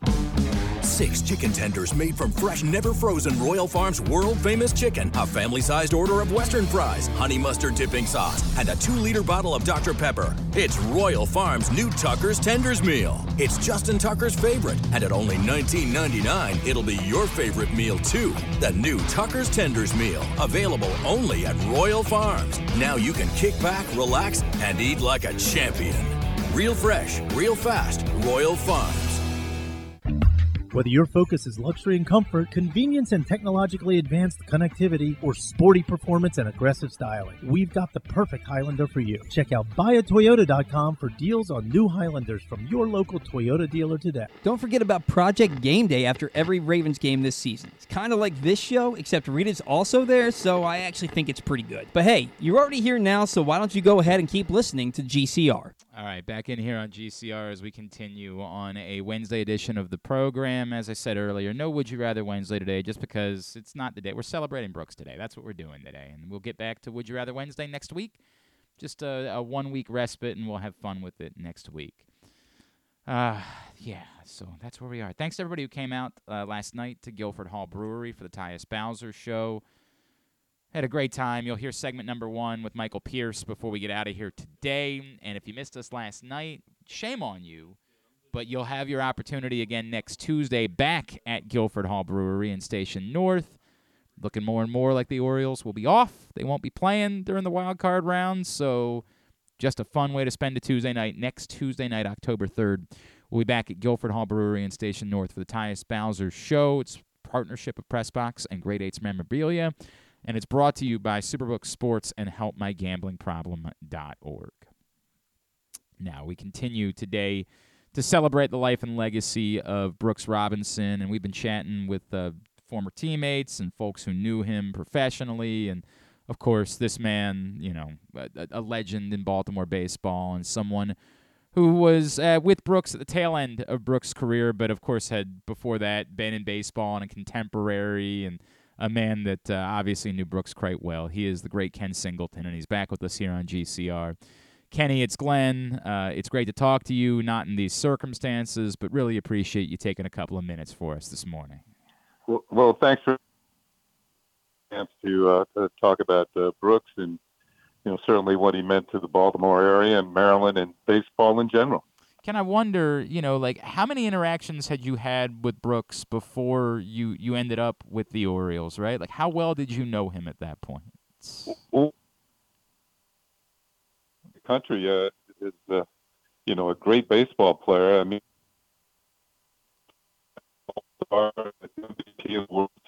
watching that series against the Reds, that was, 1970. I had been in big leagues for about 3 months. And every year, you know, as a kid, I'd watch the World Series. And, you know, Brooks was phenomenal in that World Series. And not only defensively, but the Orioles beat the Reds in 5 games. And although I never met Brooks before until I got traded to the Orioles. And I remember walking into the clubhouse in Miami, my first day, and the first person I met was Brooks Robinson. Wow. And he put his arm around me, welcomed me to the team. He's very gracious. I'll remember to forever what he said. He said that, Ken, welcome to the Orioles. You don't have to do it here all by yourself. A lot of good players here. I walked into the clubhouse and I looked around, and you sort of looked at Jim Palmer and Paul Blair and Don Baylor and Bobby Grich and Lee May and Mike Cuellar and Elrod Hendricks. And I'm thinking, he's right. There's a lot of good players here, it certainly it made you want to stay and try and contribute to a team like that. And I stayed for 10 years and finished my career with the Orioles. Ken, did you know about Brooks's reputation as a person, or did you have to experience that and understand just how overwhelming of a human being he really was? Well, I knew that he had won the Roberto Clemente Award, which they just didn't hand out to anybody, and that means you had to make contributions not only to baseball but to your team, and also to your community. But I'll give you an example, Glenn. When I first got traded to the Orioles, Mark Belanger and his wife Dee threw a party for the team during spring training. And, the whole team gathered. Everybody was invited, the kids, everybody. My mom happened to be down in Miami at the time, just wanted to see what the Orioles were all about. And she came to the party, and she struck up a conversation with Brooks Robinson. And he was very gracious, very nice to her, very kind. And he became my mom's second favorite player on the team after me. And there were days where Brooks was a close 1B. Let's put it that way. I just think whenever their paths would cross, sometimes players leave the clubhouse before others do. And he would see my mom out in the waiting area, and he would talk to her. And he was just that's why he became her favorite. He was just that type of person. And it wasn't only her. I mean, it was everybody in town. Yep. Years ago, I can remember going to a celebration of Brooks downtown, and I can't remember who the MC of the event was, but during the event, he asked people in the audience to stand up whose name was Brooks. And there must have been about 15 to 25 people stood up, men and women, who had been named after Brooks Robinson by their parents. And that's what Brooks meant to people in Baltimore and in the Maryland area, that these people were willing to name their kids after Brooks Robinson. And that gives you an example of what he meant to just the community around here. Ken Singleton is with us here on GCR. Ken, you were a beloved figure here in town, but you were also, as you mentioned, around so many talented players, and your career then spanned in the next generation, right, of great Orioles and Cal Ripken and Eddie Murray, and then of course, as a broadcaster, you've been around. You spent day to day with Derek Jeter, right, in New York. You've been around all of these figures. How do you compare the love affair? What you're alluding to is I cannot give it appropriate context because I don't know how it compares to Stan Musial in St. Louis or other guys in other cities. But it is hard for me to fathom that there has been a love affair between an athlete and a city that could possibly rival what Brooks Robinson shared with the city of Baltimore. Yeah, that's why he's Mr. Oriole. I know that maybe the next generation of people who came around or fans that came around would say maybe Cal Ripken's Mr. Oriole, but even so, Brooks was first. And I just feel that you go around some of the cities, and you mentioned some of the players. Stan Musial in St. Louis, and maybe Pete Rose in Cincinnati, Roberto Clemente in Pittsburgh. You mentioned Jeter in New York. People gravitate towards not only players who are great players on the field, but seem to do very good things in the community. That's who fans really like. Really want to have their sons and daughters emulate when they're playing sports. And there was no one better than Brooks Robinson when it came to that. It's funny because everybody says you never saw him have a bad day. Like you just never saw an interaction that was anything other than congenial and warm and welcoming. And I wonder as a player, and I know he was at the tail end of his career, But did you ever get to see? Did you ever get to see him slam a bat and and be any different than the Brooks Robinson that we all got to know? Yeah, well, everybody has their moments, but Brooks didn't have many of them. I'll tell you a funny story. We were playing in Detroit, and somebody had a foul pop up, and Brooks came over to make the play, and he made an error. He dropped it, and the whole stadium went silent, like they couldn't believe this had happened. So I was the leadoff hitter the next inning, and I came up to hit, and Bill Freehan was catching for the Tigers, veteran catcher. And I said to him, when's the last time you saw Brooks Robinson make an error? And he said, where were you? It happened 5 minutes ago. and it was just a funny situation that everybody in the stadium knew that they had seen something that, was like Halley's Comet. Something that's going to happen every 5,000 years or so. So I just, I was playing right field, and I'm standing out there.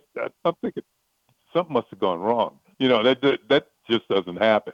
And I'm not. It was pretty easy play, and the Brooks just dropped it. So stuff happens. Oh man, Kenny, can you speak to that? I'm 40, right? Like I did not get to witness Brooks Robinson, the baseball player. I got to know the man, right? And my father made me love Brooks Robinson before I really knew who Brooks Robinson was, right? Yeah.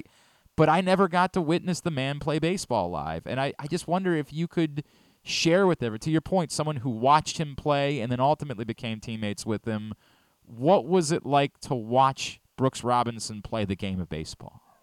Yeah, I had the vantage point of being in the field. When I first got to the Orioles, 3 Gold Glovers in the infield, led by Brooks. Mark Belanger was at shortstop and Bobby Grich was at second. When I got traded to the Orioles, I came along with Mike Torres, a pitcher. Mike Torres, his only year in Baltimore, won 20 games.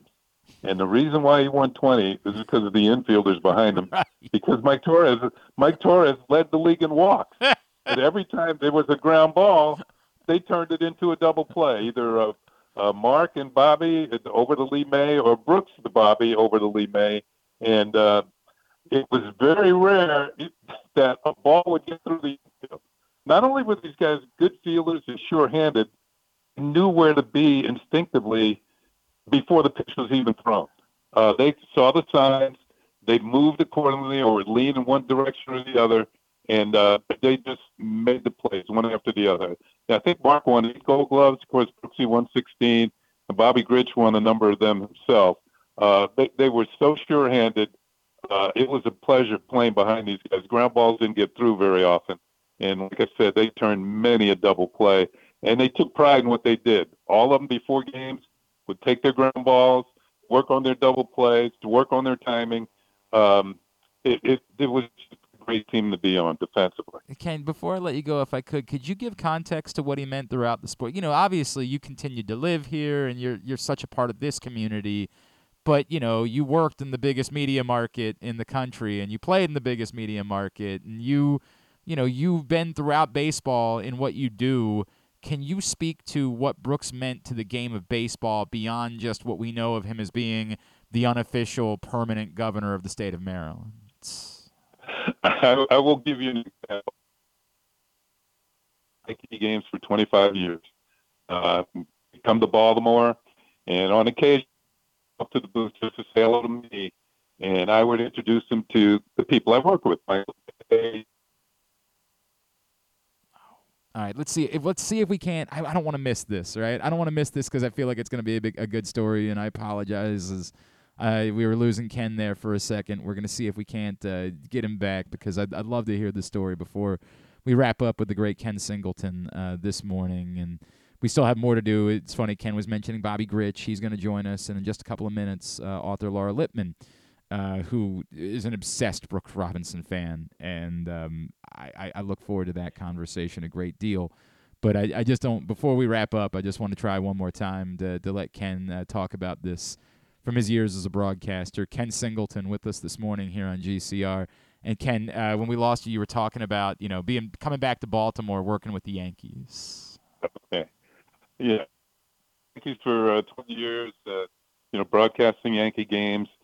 And occasionally Brooks would come into the booth just to say hello to me, and I would introduce him to my broadcast partners, whether it's Michael Kay or John Flaherty was here with me quite a bit, and Meredith Morakovitz. And, after Brooks would leave the booth, they would say, man, what a nice person. I said, you don't know the half of it. Brooks is revered around here in the Maryland area, not only in Baltimore, but throughout the state. That Norman Rockwell painting that he did of Brooks, it's sort of an iconic painting of Brooks signing the baseball for the kid, and hopefully that shows up quite a bit in the next few days, because that kind of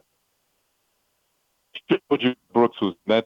He was the kids, grown-ups, just everybody revered this man, and rightly so. To me, the moniker of Mr. Oriole is well-deserved for Brooks Robinson. There is no question about it. Ken Singleton, I always appreciate you. I wish this wasn't what we were talking about, but I'm so grateful to be able to share those memories with you, sir. Thank you for spending a few minutes with us this morning. Let's talk again real soon, all right? Yeah, well, the Orioles are in the playoffs. It's a good time. Talk about. It's a good time, my friend. It's a good time to be in Baltimore. Appreciate you, sir. Okay. Bye-bye. Thanks, Ken. Ken Singleton, of course, with us here on GCR as we continue throughout the morning to share memories of Brooks Robinson. You can pick up the print issue of Press Box right now at your neighborhood Royal Farms, any of the hundreds of locations throughout town where you find Press Box.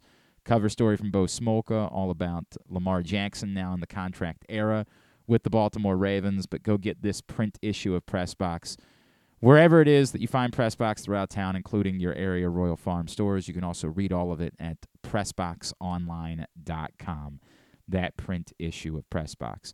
Yes, obviously, we haven't really talked much about the baseball game last night. In fairness, there's not a lot to say. Kyle Bradish was great. And sub-3 ERA, he's been brilliant. And he wasn't even at his best last night, and he still, did that. Of course, Gunnar Henderson hit the home run, 1-0, and as so many people pointed out, the fitting part of that is that Brooks Robinson holds the record for the most games in which he had the single RBI in a 1-0 game in baseball history. So that was pretty poignant and pretty fitting last night. The Orioles won 1-0 over the Nationals, and the magic number is down to 2 to clinch the AL East.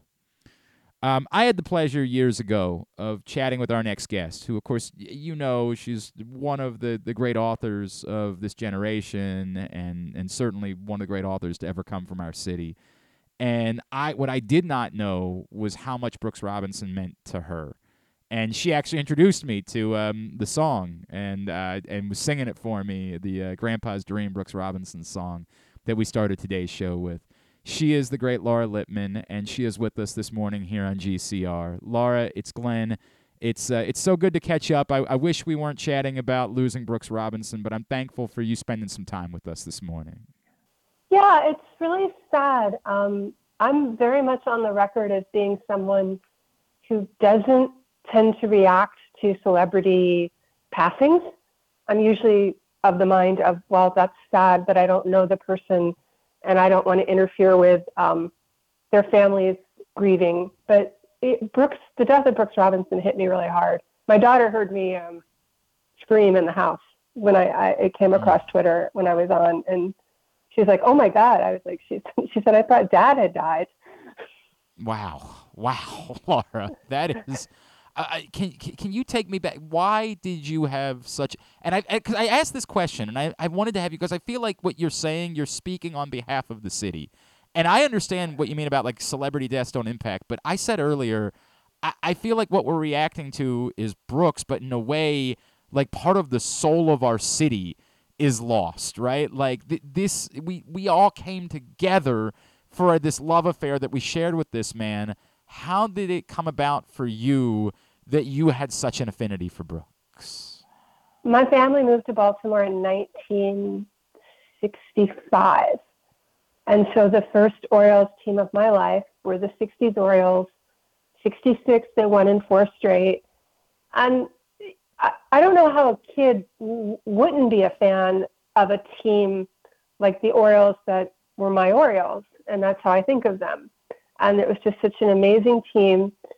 And I grew up with them, and and I just stayed a fan. I'm a very superstitious fan. Like, I've talked very little about this season because that is a way in which I'm kind of a classic baseball person, is I don't like to jinx things. But yeah, the Orioles are my team, and Brooks really embodied, it was an amazing team, because it's not just Brooks, it's also Frank Robinson and, the amazing pitching and all of that. But I just have so much affection for the Orioles in general. And I think of all the players, for me, if I have to pick one player, it's Brooks. I did meet him very briefly that one time. He was so nice, no surprise there. But yeah, he's, Brooks Robinson and Frank Robinson are kind of my two Orioles.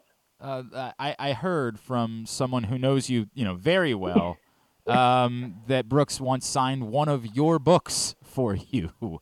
Could you tell us a little bit about that? I met my friend Rob Hyacin. You can't ever talk about Rob, who was killed in the Annapolis assault on the Capitol, without getting a little bit misty-eyed. I met him in the old Brass Elephant Bar, and it was Rob who looked up and said, "I think that's Brooks Robinson over there." And I turned around, and it was. And again, it's like, just talking about fame and celebrity. I don't bother a lot of celebrities, and I've met a lot of them. But in general, I'll leave people alone. I mean, one of my other big heroes is Stephen Sondheim, and I saw him in a restaurant in New York. Wow. And I didn't interrupt him or go over and talk to him. But, Brooks was out with his wife and another couple, and I just had to say hi. And I had my book with me, and I was excited about it. And I showed it to him, and he just, inscribed it, like, "To Laura, good luck with your book." Wow. I was like, this is the greatest thing ever. Wow. So, yeah, just a very brief encounter, and, let him be. But, that's the other thing, too, is that I'm old enough where we grew up at a time where our athletic stars were just like part of the community, and you did run into them, or they were around. And it didn't feel as if they were distant from the city at all. They felt very much a part of the city. And a lot of those Orioles from the 60s did like Baltimore and did care about it. That is, we're chatting with Laura Lippman, of course, the author, the novelist from Baltimore. She's here with us as we're celebrating the life and the legacy of Brooks Robinson. And that, Laura, I can't escape. The warm interaction that you had with Brooks Robinson. Brooks Robinson was a great baseball player, of course. But Laura, I'm 40, right? I never saw Brooks Robinson play baseball. And yet I know and I understand. And I told the story of, I was 22 and got into this business, and I got a phone call from Brooks Robinson, and I peed my pants, right? I understand it because of how ubiquitous he was and how every interaction. I was unqualified for the job that I had, and I was bad at it, and he called me back the next day to tell me how much he enjoyed spending time with me. And that was the story. And I just don't know, to the point that you make, we love Frank, and obviously, Cal Ripken means so much to this city and John Unitas, but I don't know that there is an athlete that shared a more unique connection with our city, and maybe with any city, than what Brooks shared with us here in Baltimore. No, it was, and it was so genuine. I mean, I think that's the thing that everyone who had an encounter with Brooks Robinson took away from it, which is he was just a nice guy. And he also came from an era where players in all the sports, no one got super rich. No one had those amazing contracts. And I'm happy for the players today that they're paid as well as they are. They should be. They deserve it. But, these are guys who they took on other businesses and, they stayed, they hung around, they were part of it. And, the thing that I always have the best memory of is when Brooks Robinson was inducted into the Hall of Fame. I think I was home visiting, because that would have been when I was still living in Texas, working at newspapers there. But I'm pretty sure I was home visiting right around the time that it happened. And it felt like there were just endless specials on local television about Brooks, as it should be. It was like our coronation. You're right. I cared much more about that than I've cared about anything that's ever happened with the royal family. But yeah, it was just like, yeah, it's like another show about Brooks Robinson, and it was,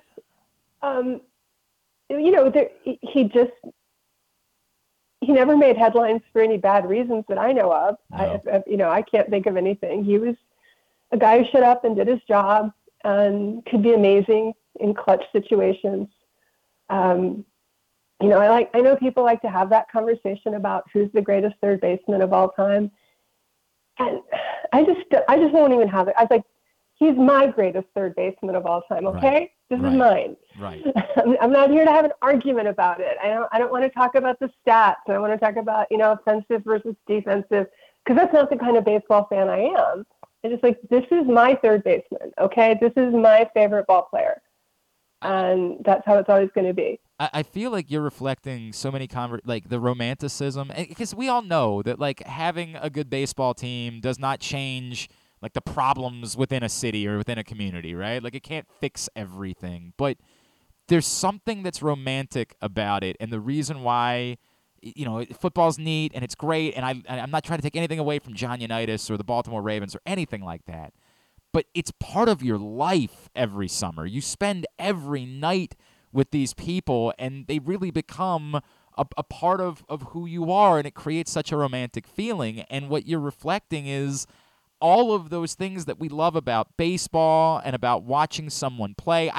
I talked earlier this year, and I'm not trying to compare Ramon Urias to Brooks Robinson, to be very clear, but just watching guys lay out and dive for balls and play hard, there is something so unbelievably romantic about it, and I feel like it dates us back to my father sitting me down and talking to me about what it was like to watch Brooks Robinson.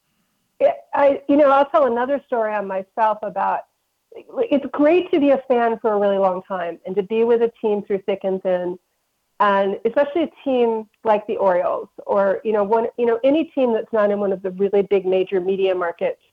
To me, that's true fandom. And so you stick with them, and they have some terrible years, and then you have what's happened with the Orioles over the last 2 seasons, which has been so delightful, and that's why you're a fan. I'm going to be fuzzy on the date. I know it would have been probably, I'm trying to think how old my stepson was. My stepson's 20. Okay. Let's say it was about 15 years ago, maybe a little bit longer. I was in New Orleans, and I was sitting there with my then husband, David, and my stepson, Ethan, and he was wearing a Rafael Palmeiro shirt. And a man came up to us, and he's like, "You like the Orioles? You like Rafael Palmeiro?" And my stepson was like, "Yeah, I do." And the man was Ron Swoboda. Oh, wow. And it was like my Niagara Falls. It was like, I can't talk about 1969. I was like, and you from Baltimore. And he just said, it was a long time ago. You should really be over this. I was like, I'll never be over it. I'll never be over it, Ron Swoboda. No one who lived through 1969 in Baltimore should ever be over it. Wow. Wow. Next thing you tell me I can use a Mayflower moving van. I cannot. Right. That's right. And you understand why nobody will play, I'm thinking of 79, of course, with the Pirates, but 69 with the Mets. And there are people in my family that would, who did I have? I actually had one of the 69 Mets on recently, and I can't think of who. Oh, we had Davey Johnson, who, of course, ended up in Baltimore as manager, right? And you still can't. It's very difficult. Laura, I know you spent some time this morning. You went over to, I know that the Orioles have left the ballpark open. I will be there tonight for the game, and I'm thinking about just going out. And was it cathartic? What was it like just going over and walking up to see the statue and think about Brooks this morning? It was, so I have a morning ritual. You shouldn't know. I don't know why I say I have a morning ritual where I take a walk every morning, and I typically take a photograph of the Domino Sugars sign over the harbor, and I put that up on Twitter, and I always begin, "Good morning, Baltimore." Huh. Well, today I was like, I'm going to walk over and I went over to the park. Not a lot of people have come in yet, according to the security guards, but people have been there. Some tributes have been left. And this morning I just tweeted out, "Good morning, Baltimore. Goodbye, Brooks." Oh, that's beautiful. Oh, it's beautiful. Laura Lippman, I don't know what else there is. I really appreciate, because you share a side of this that I think reflects so much of what all of us are feeling in our city. And we're trying to say the part where, like, we're grateful that we have the stories to tell, and that meaning, like, the emptiness that we feel knowing that we now live in a world without Brooks Robinson is overwhelming. But my God, how fortunate we were to have him. The Orioles just go back to the 1950s. So you look at that 1960s team, that mid-1960s, and that really is kind of the bedrock of the team that we cheer for today. And it's a beautiful foundation, and it's a ball club that you can be proud of being a fan of theirs. They haven't let us down that often in terms of bad people and bad behavior, and it's been pretty inspiring, and I'm happy to be a fan. Laura Lippman, thank you so much for spending time with us this morning. We truly appreciate it, and we look forward to chatting with you again down the road. Sure, and let's go Orioles, right? Come on. Yeah. Magic number is two. Magic number is 2, right? Okay, that's as much as I can say, or otherwise it's 2. It's too There's too much superstition. All right, after it's over, let's talk again about this season. All right, after it's over, we'll have a conversation about this season. Sound good? Sounds good. Take care. Thank you, Laura. Laura Lippman with us here on GCR. I didn't know she was that superstitious. I didn't know that. That's neat. I try to think of who it was, because obviously Davey Johnson, we were talking about the 69 World Series, but he, of course, was still with the Orioles then. Who would it have been that Ron Swoboda is who we had on. Baltimore's own Ron Swoboda, we had him on to talk about it. And it's still awkward. It's still awkward talking about the 69 World Series. All right, appreciate Laura Lippman spending some time with us, and I did. Like what she is reflecting and the way that our community feels is it's very significant. Each and every game day this season, Project Game Day, is brought to you by Superbook Sports, as well as helpmygamblingproblem.org, pressboxonline.com/gameday. You can watch it, youtube.com/pressboxonline, or facebook.com/pressboxsports. Myself, the NFL chick, Rita Hubbard, and certain special guests throughout the year. Vontae Leach has been a big part of it, and we will be back again this Sunday following Ravens-Browns. You can join the show. You just got to watch out. We'll send out a link, and we're going to try to tighten up our waiting room policies. But look forward to being back for Project Game Day this Sunday after a big divisional matchup.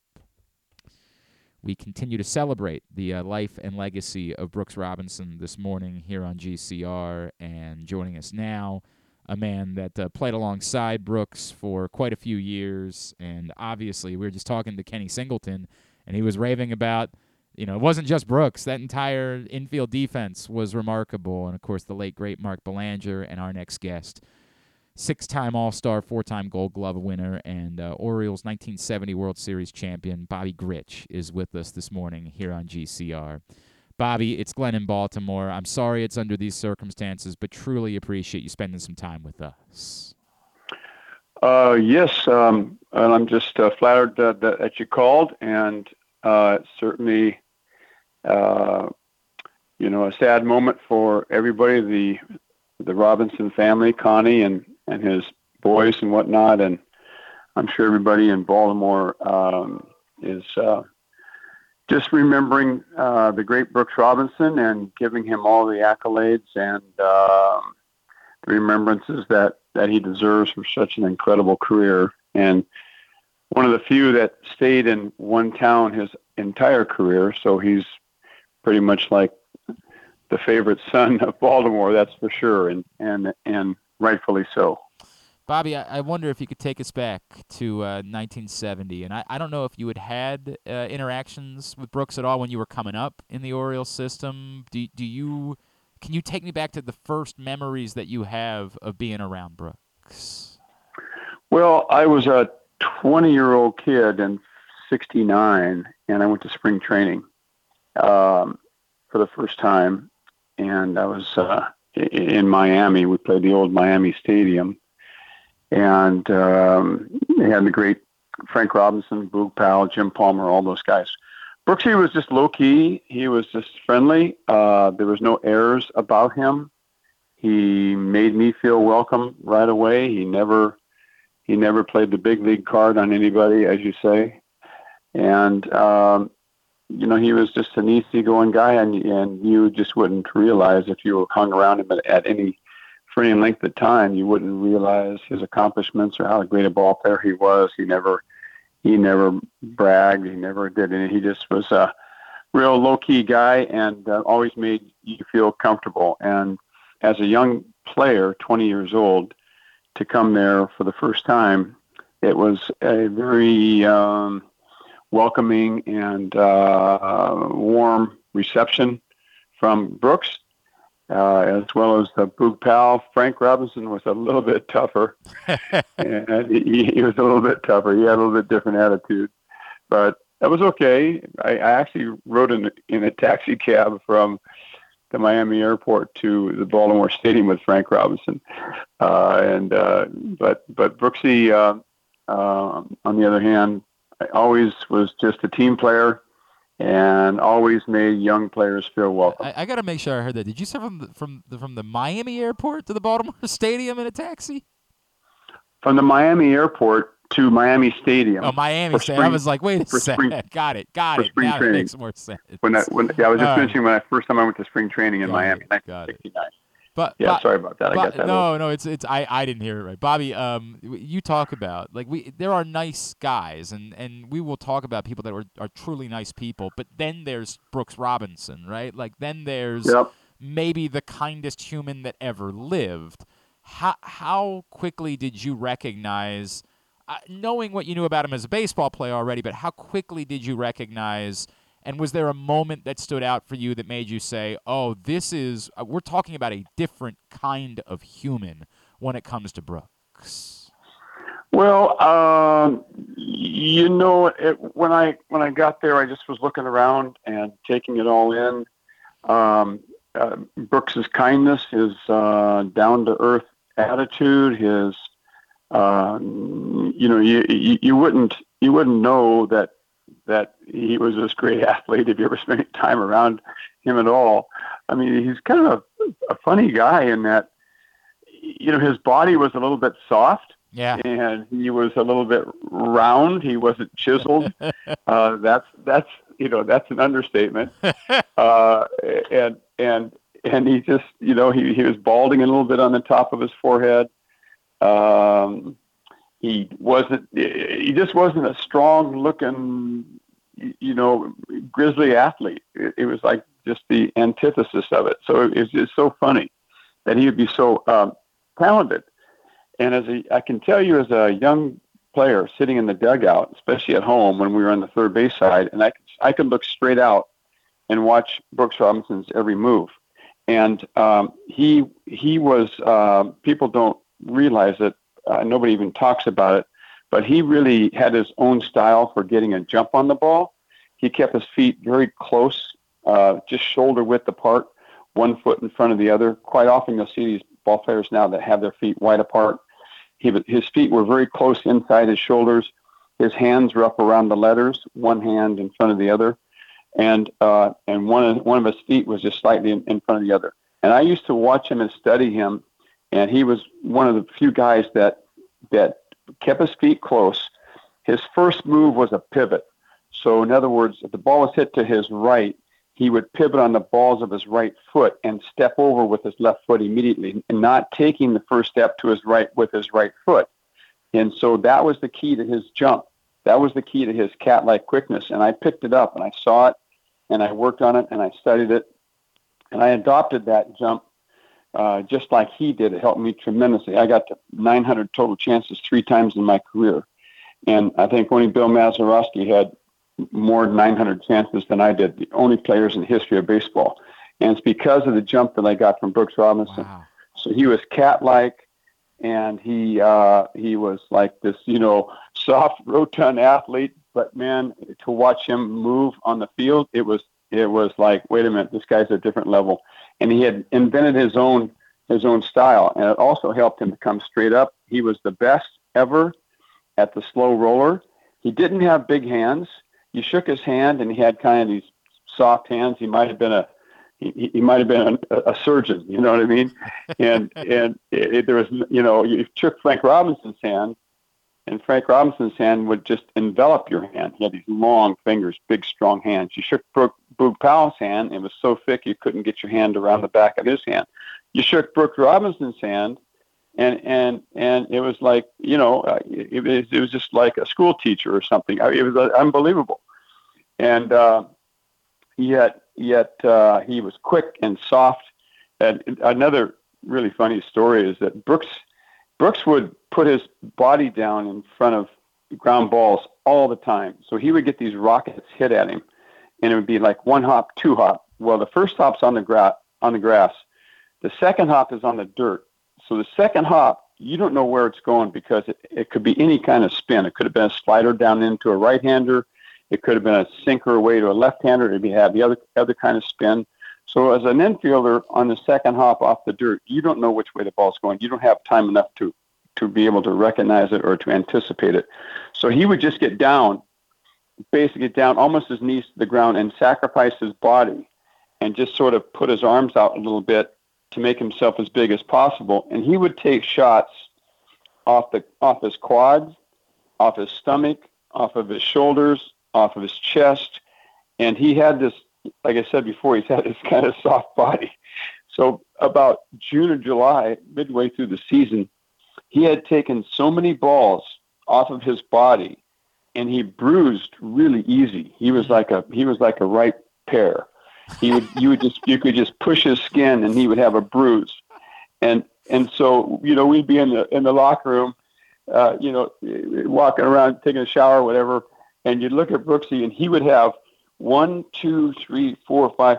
He would have between 3 and 5 bruises on his body, like these ugly purple things, like all the time. It was hilarious. But he just would throw his body down and just knock the ball down, pick it up, and get rid of it really fast. He didn't have a strong arm. He just had quickness and accuracy. I mean, the guy was just iconic. You would just shake your head and just go, "Oh my God, look at this guy!" And it was awesome. He was so awesome. I don't know how we're going to do better than what you just told us, Bobby. That was awesome. That was so – I literally found myself, like, mesmerized. I was hoping you weren't going to stop talking because I wasn't prepared to ask another question. Just listening to you describe and the jump. Like, I could listen to that all day. But, Bobby, I don't want to – Bobby Grich is with us here on GCR. I don't want to take anything away from you when I ask this question because you're a damn good baseball player, right? Like, one of the great players of an era. But it sounds like what you're saying is that you were able to become that because of what you picked up from Brooks Robinson. Yes, you're exactly right. Had I come up with another organization or studied another player, I would not have been as good a player as I was because, as I mentioned, I got my total jump from Brooks Robinson. And, I mean, I played at 6'2", 200 pounds. And, I wasn't a small, short, quick guy. But I developed the jump of Brooks Robinson, and there's nobody that had any better range than I had. And I'll put my name on it. You can check the stats. But nobody had any more range than I had in the history of the game. And that was because of what I learned from Brooks Robinson. I teach, I was the Orioles, and I teach these guys this jump. And nobody seems to want to, pay attention. And I go, guy, this isn't my thing. This is Brooks Robinson's thing. I don't care if you, and some guys have taken to it. Howie Kendricks, one of the second basemen of the Angels, took to it. He did a good job. But yeah, so anyway, and I'll tell you something else is that Brooks was really good at that you don't see in today's game. He could hit and run with the best of them. He had good bat control. And he loved to hit and run. He loved to go the other way. It's a skill that you don't see in baseball today. Like guys can't go the other way. Right. And I also learned that from him. And I've watched him. He just would keep his hands inside, and he would just drive the ball to right field. At one point in one year, he and I worked our own hit and run. Earl Weaver gave us the okay. So I would hit in front of Brooksy. Sometimes I'd be like 2 and he'd be 3 or something like that. It would be 5 and 6 or something. And, I'd get on base and he would go to his helmet with his right hand and I would, respond like go to my nose or something, whatever. And he and I worked a hit and run together, just the two of us all the time. And it was fun. It was awesome. It was great. And he was really good at it. He was skilled at it. So he had a lot of baseball skills. Oh, that's so cool. Oh, that's so cool. Bobby, you, of course, you mentioned your time with the Angels, and you've been all throughout baseball.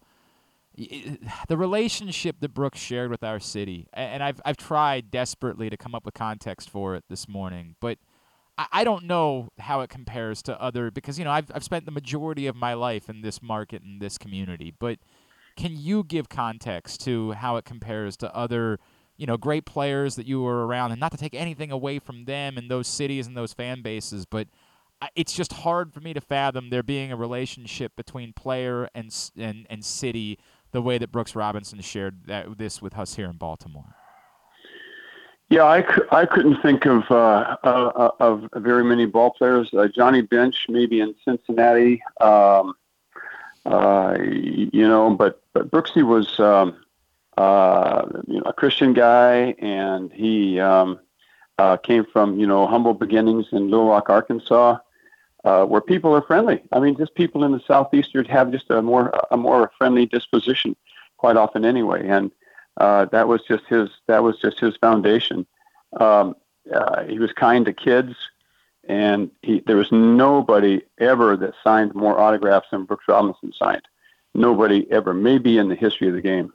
And I patterned myself after him as much as I could. I love the fact that he signed autographs. I absolutely love that. And I signed autographs all the time, and because Brooks Robinson's model, and he actually hired a gal in the Baltimore area to he would get a cardboard box full of his autograph requests in the mail, and he'd put the cardboard box next to his locker, and every day he'd get, I don't know, 10 autograph requests probably in envelopes, and he would put them in this box, and then by the week or by the homestand, he'd have a cardboard box full of requests, and he would take the cardboard box to this gal, and he paid her. Maybe the Orioles paid him. I don't know if they did. They probably didn't, but she got paid by somebody, and I think it was him. Anyway, she would take the envelopes apart, out, take the requests, and then put them back in the envelope, and then she would have them. So when we came back from the next road trip, he would have a box full of envelopes that all he had to do was go to the table and then pull out the card and sign it, put it back in, and then stick it in the outgoing mail. And he did, over the next homestand, he would do the whole cardboard box full of autographs. And he would be filling one up while the autographs were coming in, and then he'd be signing in between our batting practice, and by the time we took infield, which would be about a 45 to 50-minute spell there. And that's what he did for 50 minutes every night. He signed probably, I don't know how many, but he did that for the 6 years I was there. So I've never seen anybody else do that. I've never seen any other player ever do that. And it was amazing. And so when I saw this, anytime a kid asked me to get an autograph, I would sign every autograph that I could. I think I turned down one kid in 6 years in Baltimore. Yeah. And it was because I was walking out to my car in a rainstorm, and not a rainstorm, but it was raining. I was trying to get in my car, and this kid was asking for a I go, dude, it's raining, and it's raining. Let me get in my car. So there was a writer. His name was Tannen. Do you remember Bill Tannen? Yeah, of course. Absolutely, yes. Well, so I signed as a free agent, and the whole town was upset because free agency. This is not a Brooks Robinson story. You know what? I'm not even going to tell it. Anyway, Bill Tannen. Well, okay, so I didn't sign one autograph in 6 years. I swear to goodness, I did not sign one autograph in 6 years in Baltimore. And Bill Tannen wrote during the winter how I pushed kids out of the way and wouldn't sign autographs for them. That's the kind of sports writing that is irresponsible and I just can't tell you how that oh my God. I don't blame you for being hurt by that. I don't blame you at all. I want to strangle that guy. Especially, trying to be a representative of what you learned from Brooks, right? Like that was the standard that was set in Baltimore. Was that this is what you did. And so when I came back, people booed me. He wrote this article just talking about what a greedy ball player. I mean, it was just the worst article ever. And I came back after 6 years of giving my heart and soul, blood and guts to that city, and the people booed me and came down to my dugout and looked down in and called me names, and I was astounded. I could not believe it. But I think that it had a lot to do with Bill Tannen's article. Oh. But anyway, was that his first name, Bill? I'm trying to remember. I double checked because I thought that was what it was. I'm trying to find the answer for you, and we will. Anyway. When I find it, we'll message it to you. I promise. It's all right. Just a little side note. I understand, but what you're telling is that it's special to me that you said, hey, if this is what Brooks does, I've got to do it too, right? That's exactly. That's that's the point. Exactly. And I tried to uphold what Brooks, the standard that he set. I tried to uphold as best I could. That it's incredibly special. Bobby, if I could, the 1970 World Series, because Brooks didn't need that. His legend did not need to include a dominant performance in a World Series win. He would have been, an icon no matter what. But on top of everything else, he also happened to have one of the great World Series performances of all time, right? Can you take me through what it was like, being a part of that team and everything that he put in to the 1970 championship? Yeah, he was, that was such a special team and special band of brothers that it was a real close team. Everybody got along great. And, he was part of the glue that was the leadership of that team, along with Frank and Boog and Jim Palmer. But he just did everything right. And it was so crazy because the balls that he got I think maybe 4 or 5 really, really difficult plays. I think he stole 2. He caught a ball off Johnny Bench. It was a line drive off Johnny Bench, and I think he caught it in foul territory. He was playing him to pull, and Johnny Bench roped one down the line right over the base and was curving into foul territory, and Brooks Robinson caught it in foul territory, a line drive. So that's what I'm talking about, his jump. And then there was a ball that Lee May hit. It was right in front of me. I was in the third base dugout, and Brooksy was right in front of me. I'm there watching him. Lee May, somebody threw him a slider. I think maybe it was Dave McNally, down and in. He rolled over on it. He hit it hard. He roped it. It was a 2 or 3 hopper, and it was on AstroTurf, and so it's even faster. And the ball just went toot toot, and it was over the bag in fair territory. It bounced right about the line over the bag in foul territory. Brooksy was so quick, and about that jump, I'm telling you, he had taken 2 steps. By the time the ball took 2 hops, which is probably, I don't know what that is. It's probably 2/3 of a second. 1,001, 1,002, maybe a second and some change. And he had taken 2 steps and reached out, extended himself as far as you could reach out, backhanded the ball, pirouetted and pivoted on his left foot, and threw the ball over the top and bounced it on the AstroTurf to Boog Powell and beat Lee May by a half a step. It was the most phenomenal play I'd ever seen, and nobody had ever made a play like that. Nobody in baseball ever made a play like that with that pirouette. And since that time, I actually practiced that play, and I started doing it at second base. There was a ball that Doug Griffin hit up the middle, and I had been playing him a little bit up the middle. He hit a ball right over the bag at second base, just inside my side on second base. And I reached out with my left hand. I caught the ball, and I did that step that I saw Brooks do in the World Series. And I pivoted on my left foot and threw over the top and got him at first base. I did that about 4, 5, or 6 times in my career because of Brooks Robinson's play. And I saw the way he pivoted and pirouetted on with all in one motion. You have to catch the ball.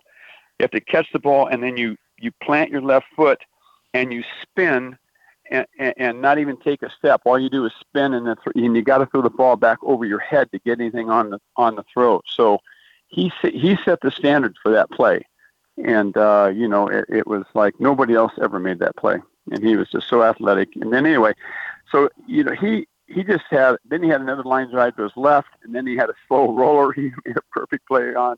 So the fact that he made every single one of those plays, but what was like, I mean, it was almost like, the powers from above. Right. Somebody was going to showcase him. The big guy in the sky was going to showcase Brooks Robinson, and he was going to give him these 5 opportunities to show his incredible defensive talents, all within a period of 5 games. And he made every single one of them. And then on top of that, he hit doubles and home runs and singles. I think he hit 457. I think it was, whatever it was, something like that, almost 500. So that was like the icing on the carrot cake, man. That was to his career, and it was so awesome to have him have that chance to showcase his talents and have it all be so condensed in a 5-game showcase that the whole world, or at least the country, could see who he was and what he had been doing and what he did for 16 years. And it was awesome. It was so cool. This is so cool. You have given me goosebumps this morning, Bobby Grich, and I'm not kidding. I could listen to you talk about what you learned from Brooks Robinson for hours, and it is powerful. Bobby, I'm so grateful. I'm so sad that this is what we're talking about, obviously, but I'm so grateful to spend this time with you and hear you tell these stories. This is overwhelming, what you have shared with us this morning, my friend. Yeah, I'm getting a little choked up. I understand. And I am. You have moved me, and I've got tears in the corner of my eyes that I'm hoping nobody can see on the video right now, because this has been incredibly powerful. It was quite an era. But my condolences, of course, to the Robinson boys. Yeah, of course. Bobby Grich, thank you. I can't say that enough. Thank you. This is as special a conversation as I've ever had. I'm so appreciative of you spending time with us this morning. Thank you so much for doing this. All right, you got it. Good talking to you. Oh my God.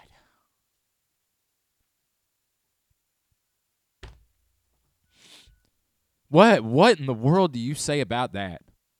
I'm not kidding. I've got tears. I'm sorry. Holy crap.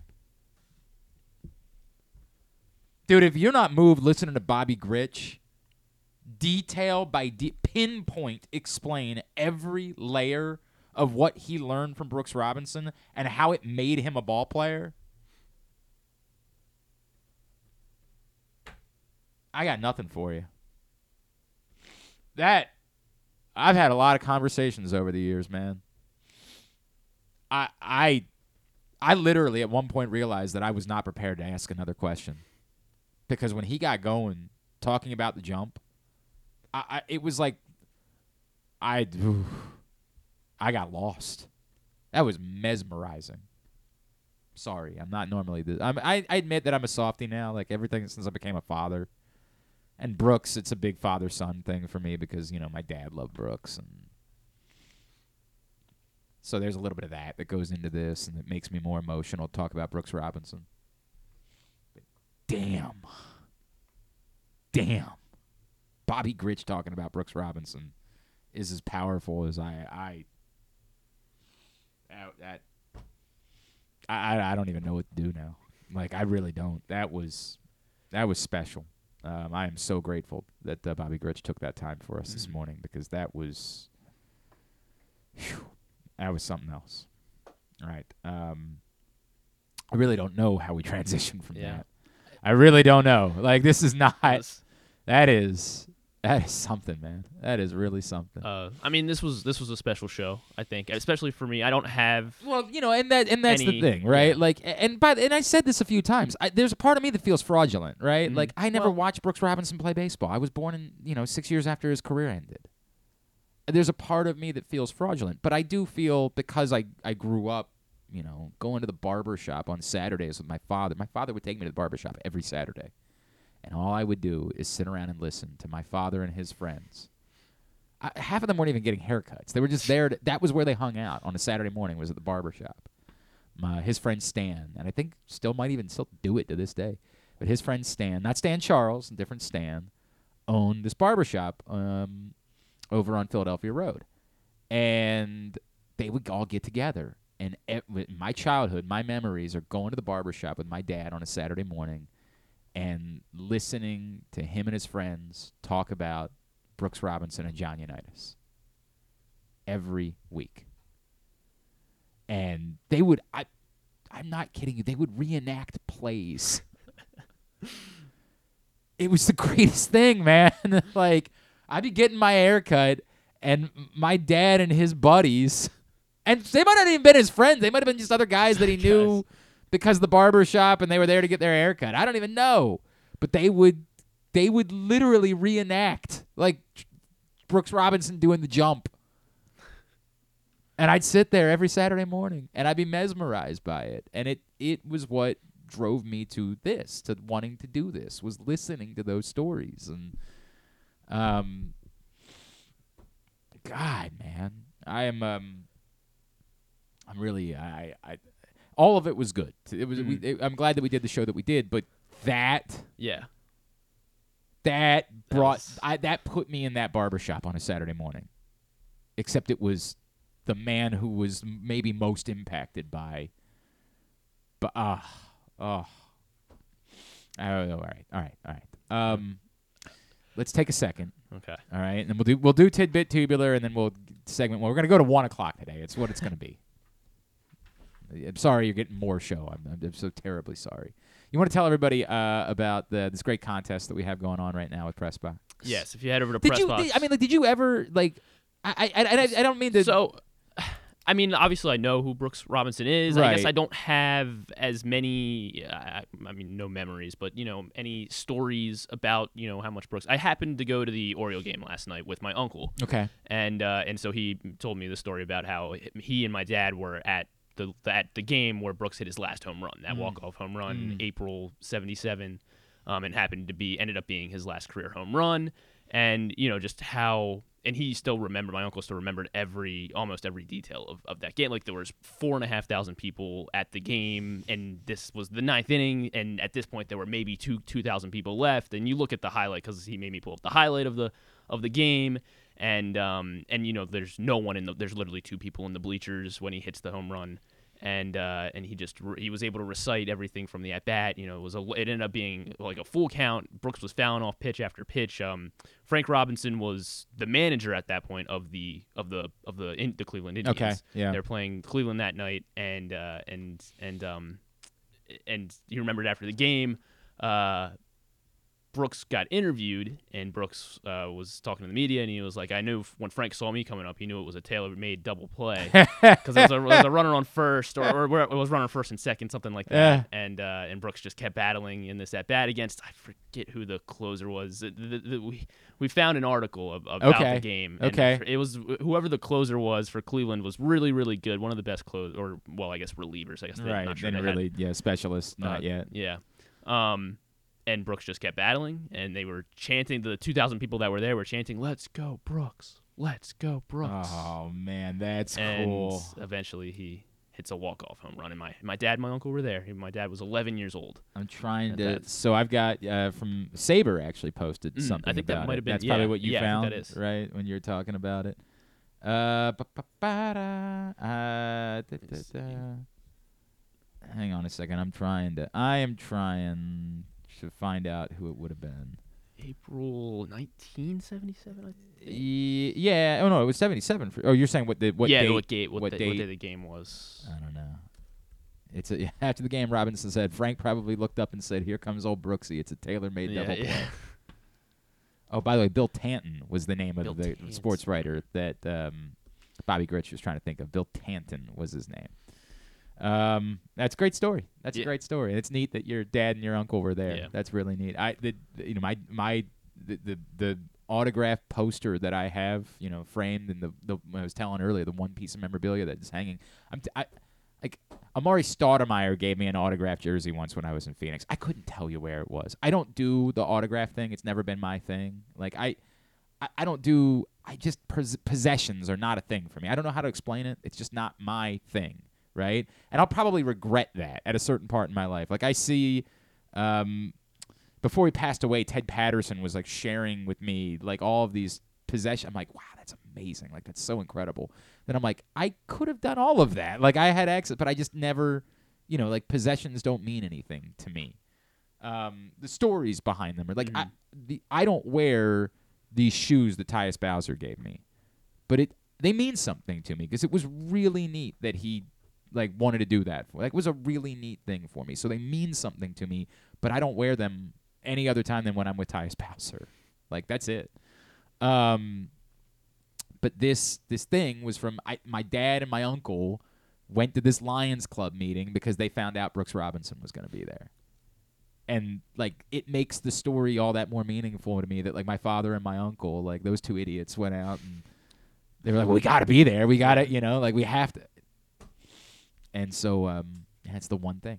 I keep it on. It's the only thing in my house, the memorabilia-wise, that I have on display. And I guess to the point of, me not knowing as much as I should about Brooks Robinson, but, I asked my uncle, I was like, did you ever meet him? And he was like, oh, obviously. Yeah, and it's the thing that I was saying, like I was joking about it last night. Everyone immediately had a picture. They could put, and I said something on Facebook. I'm like, the truth be told, I actually don't have nearly as many pictures as the number of interactions that I've had with Brooks Robinson because it's another part of being the job is that you don't always go out of your way to take pictures. And for as many negative things as I'll say about my time at my old employer, there happened to be a day where Luke Jones and I did an event where they were dedicating, after they had put a baseball field at the old Memorial Stadium site, they were dedicating the youth baseball field, and they did a public ceremony, and Luke and I went over and spent some time with Cal and with Brooks that day and Brady, and I'm trying to think there was somebody else who was there that day. I can't remember who it was.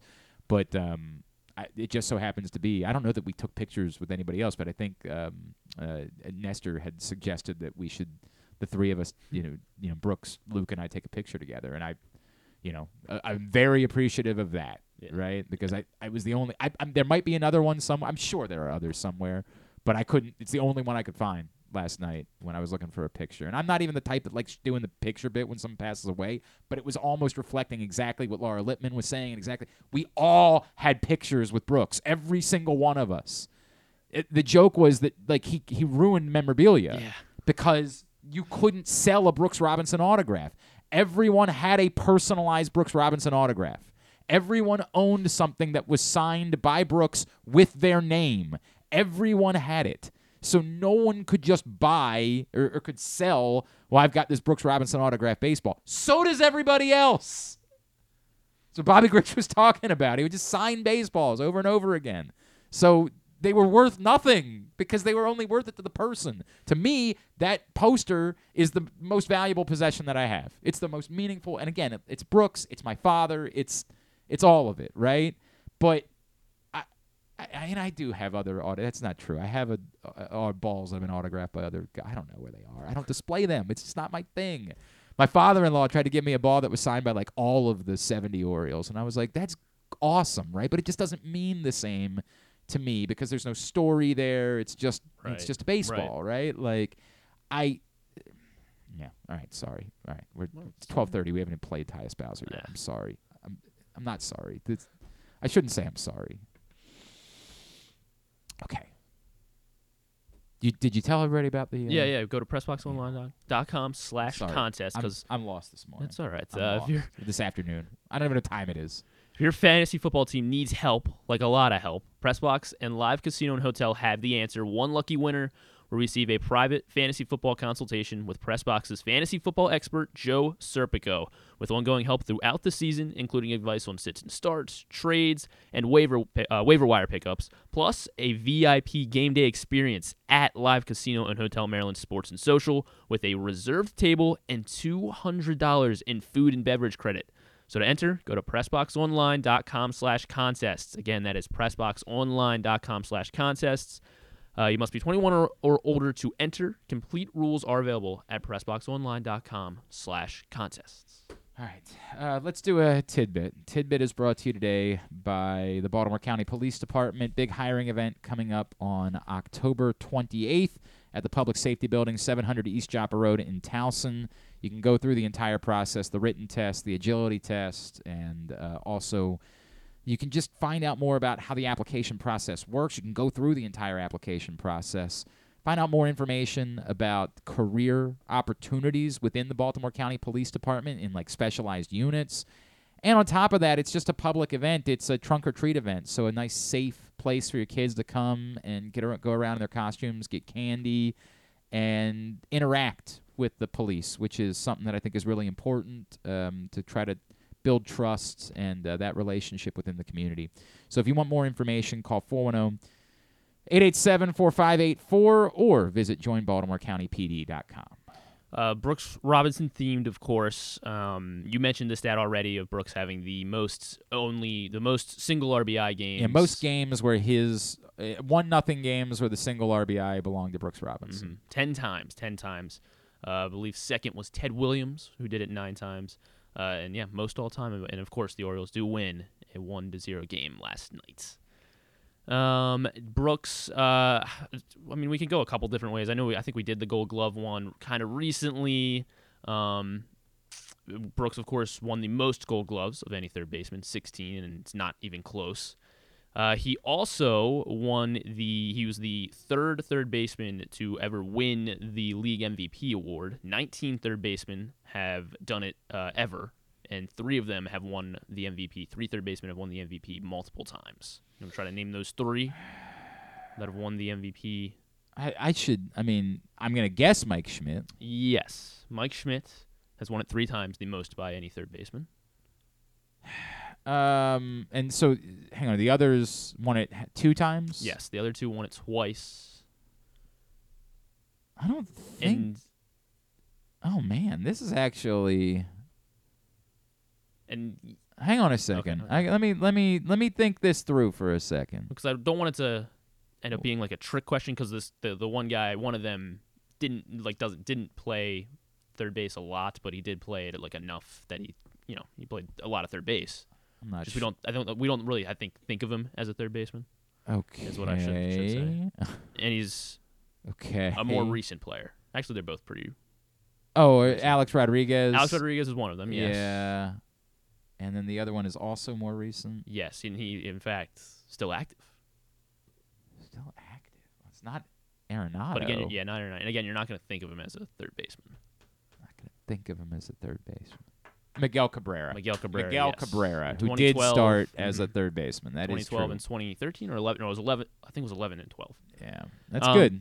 That's good. And then there were 10 third basemen in Major League Baseball history to win the World Series MVP. Brooks Robinson was the first to do so in 1970.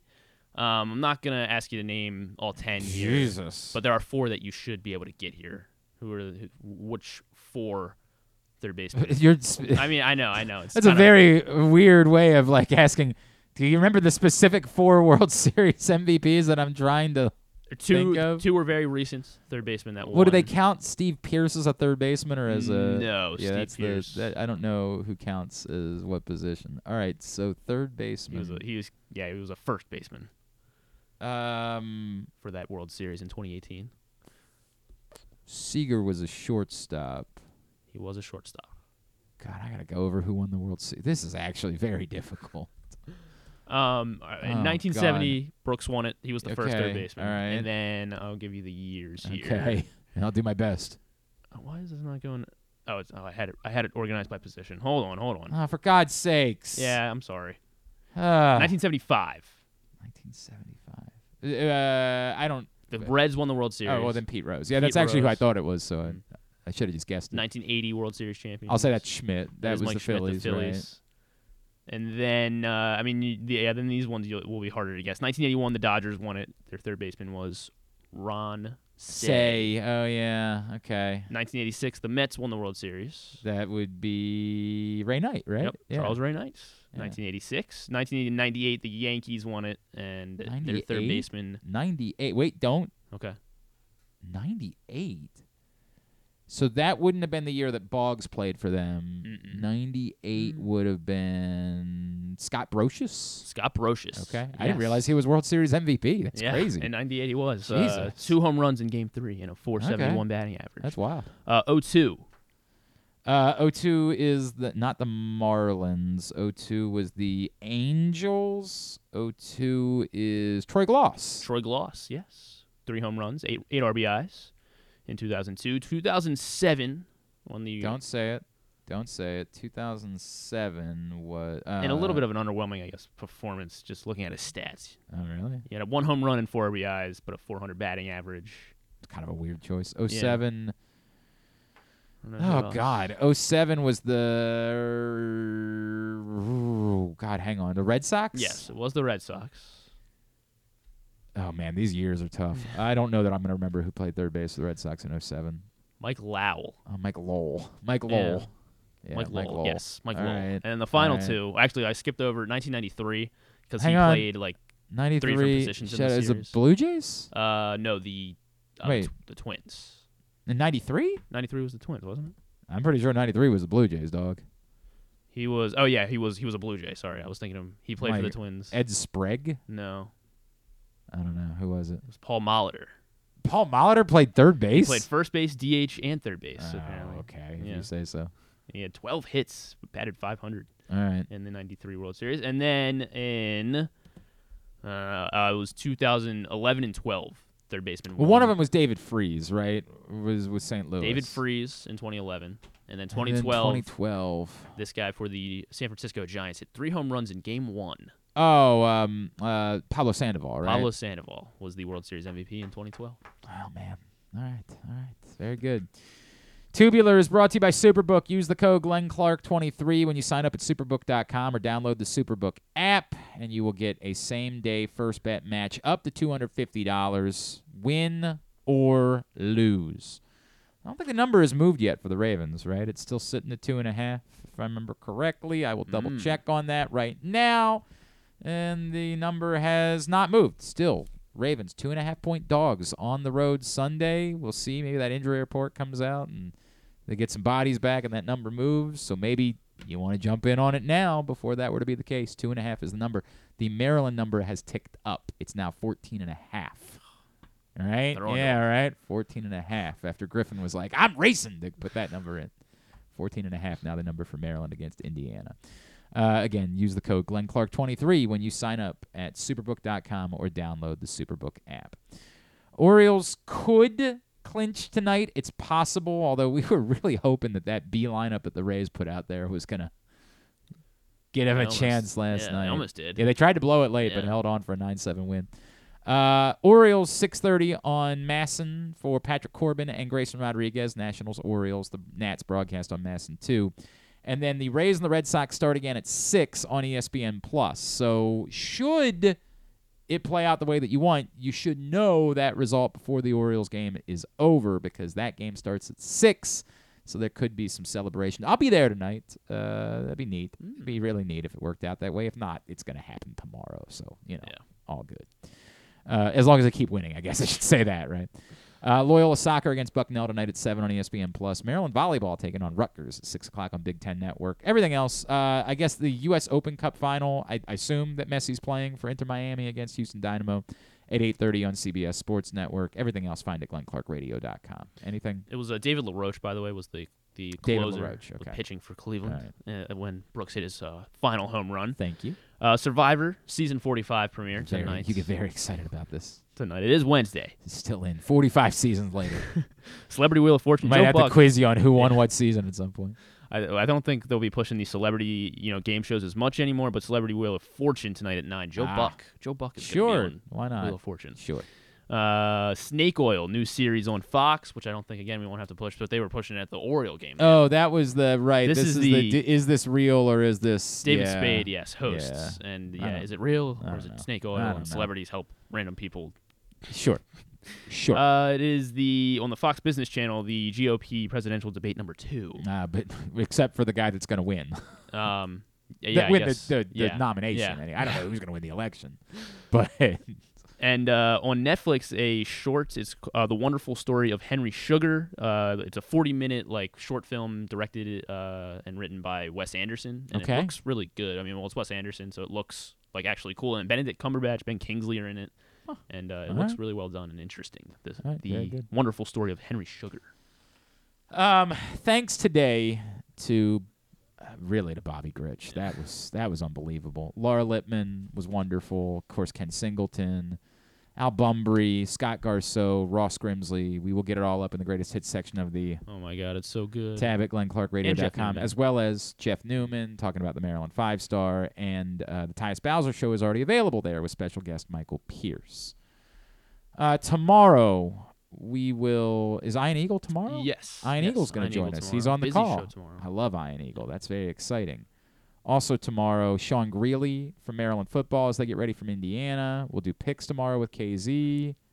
Is there something else tomorrow? Yes. Oh, Marty Smith is tomorrow, right? Yes, Marty Smith Marty is tomorrow Smith as well. from ESPN is joining us tomorrow. He's got a new book out. Boy, that is a busy day tomorrow. And that's if we don't have other things going on, too. All right, well, hey, maybe we're doing shows to 1 o'clock the rest of the week, man. I don't know what to tell you. Might be buckling in for 1 o'clock shows. Segment 2 of the Tyus Bowser Show tomorrow as well. Don't forget that your local Toyota dealer, buyatoyota.com. We always appreciate them. The Toyota Tacoma comes in a range of models and trim lines, so you can choose the perfect Tacoma to reflect your unique personality and driving habits. Check out buyatoyota.com for deals on new Tacomas from your local Toyota dealer today. Thanks to Griffin. Some hard work putting the show together. Good work today. Appreciate it. Every other day. So. At Griffin_Bass. Follow us Twitter, Instagram, and TikTok at Glenn Clark Radio. See you at the game tonight. And Rita will be on. I'm sorry, I won't be over there. I'm going to the game. But Rita will be on tonight on 105.7 The Fan, so check her out.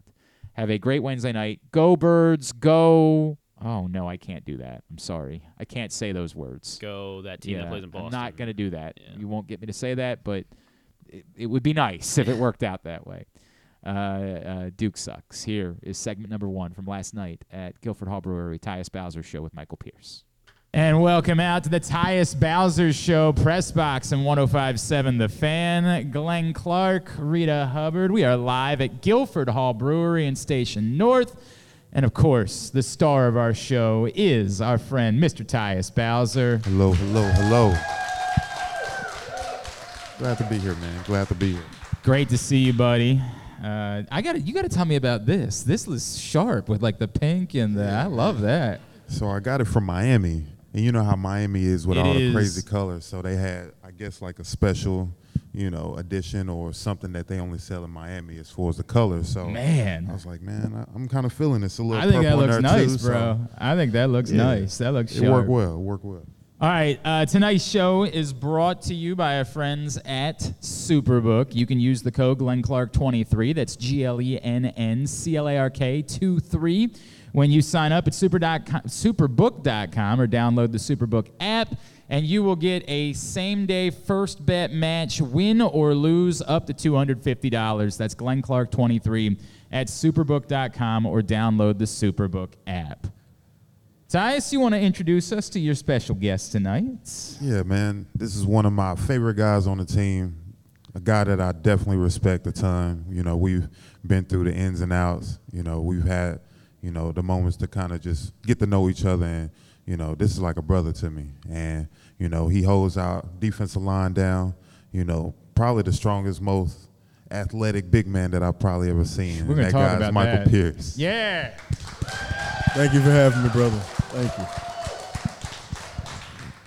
Before we start, we got to ask you, Michael, what's it like being back here? I mean, obviously, last year was your first year back, but you were injured. So now you're back. What's it like being back in Baltimore after a couple of years being removed? It's just like coming back home. Spent my first 4 years here. Those were great 4 years. Got to play with some amazing people like Tyus, like Terrell Suggs, like Brandon. Just being looked up to as a leader now in year 8 versus, my first 4 is different. But it's a challenge that I'm growing into. Like I said, I had Calais Saline on last year, and now it's up to me. Guys like Tyus, obviously. We got some good young guys. But, it's just like coming home. And for me, that's been a big blessing. See, Rita, I was convinced that Tyus wanted to bring out Mike this week because last week when Rashad was here, he called him Uncle Clean. So I thought that maybe he was just looking for somebody that was older than him this week so he didn't have to deal with it anymore. I thought that might have been what happened. That's not the case. No, that's you not sure? the case. I'm very sure. Some balancing of the age groups here. Nah, man, nah. Because I feel like we're kind of closer to like the millennials, you know. Yeah, man. Rashad is Gen Z for sure, right? Definitely Gen Z. Definitely. But we got a few vets still, so I'm gonna try to bring him out. But he's definitely one of them. Absolutely. All right. Well, let's not pussyfoot around it. I mean, what is up with that weather, right? Like, it's terrible. Terrible. Gosh. Where's it coming from, honestly? It's awful. Where's it coming from? I have no idea. I thought it was just a tropical storm for a couple of days. It won't go away. Yeah, man. I'm not liking none of this at all. You know, I need that, 79, clear skies. I need that back. I thought we came to an agreement. Like, I thought we, in the contract we did for year 3, I thought we put in the deal that you guys are going to win on the Sunday before shows. Like, I thought that was... And we started off good, too. We started off great. Good. We started off great, man. But, it's the NFL. You got to understand that, you could play... You can have the best players. You could be a great team, and, you can always find... you can always come up short. And, unfortunately, that was the case for us. And, it sucks because, as a team, I felt like we played hard, especially as a defense. We did the best that we could. Dealing with the situation that came up, but overall as a team, man, we had the opportunity to win, but we just came up short. It's what it is. Yeah. These things happen. We know it. I wonder if you're capable, and I don't know what the conversation's been like these last couple of days, because Mike, we talked to Tyus a lot about like how he processes, how he handles going through losing. You're pretty deep in your career. I imagine it probably doesn't impact you the same way today that it did when you were like 20, but were you guys able to take a big picture? Like, hey man, we were without 10 guys for this game, 10 starters, and it still took like a miracle for it to go the wrong way. Is it easier to process when you can come up with those circumstances, or do you find yourself saying like, nah, man, those are excuses. We're not doing that. I would say no. Like I said, we always say next man up. That's what we wholeheartedly believe. But also, you got to think, just like we have injuries, those guys have injuries. Anthony Richardson was not on the football field. Their center, Ryan Kelly, was not on the football field. So, like I said, each and every team could use injuries as an excuse from different week to week. But like I said, if we want to be where we want to be at the end of the season, you got to capitalize on those opportunities. And unfortunately, we didn't on Sunday. But like I said, we missing Marlon and all those different guys, you can always use that as an excuse. But at the end of the day, they don't look at who was missing when you played them, just the final record. So, when you see how the game obviously played out and it's a loss, how are you able to just say, hey, on to Cleveland? Or is it, sometimes in the way that you lose, you just feel like it lingers? Like, are you able to just compartmentalize it and just say, hey, it's a marathon, it's not a quick race, or does sometimes or do we need to just stay away from you for like 48 hours? Right. You want me to answer that? Yeah. Okay, cool. So I think being, 8 years in the league, you definitely have those times where you kind of let things linger, but that's when those losing streaks really happen. So I think Coach Harbs does a great job of recapping everything on days like today. You get that Monday off. You get to kind of lick your wounds, watch a film, see what you could have did better, and then, we come in and, they start to pick out different things that each guy has to improve on. So if you let those things linger, you can end up in a 2 or 3 game losing streak in a heartbeat, especially with, how Cleveland is playing on defense, how they're starting to come together on offense. You don't want to have those feelings or those regrets go on to the next week. Do you remember, I'll start with you because I don't think we talked. Do you remember if there was like one moment in your life that changed how you handled like losing a football game? That at an age you were like, man, I didn't handle it well, but after this one, for some reason, I like realized it's not the end of the world. As Mike talked about, like you got to be moving on. Do you remember if there was a moment that changed the way that you had that perspective? I think there was a lot of games that, that moment happened.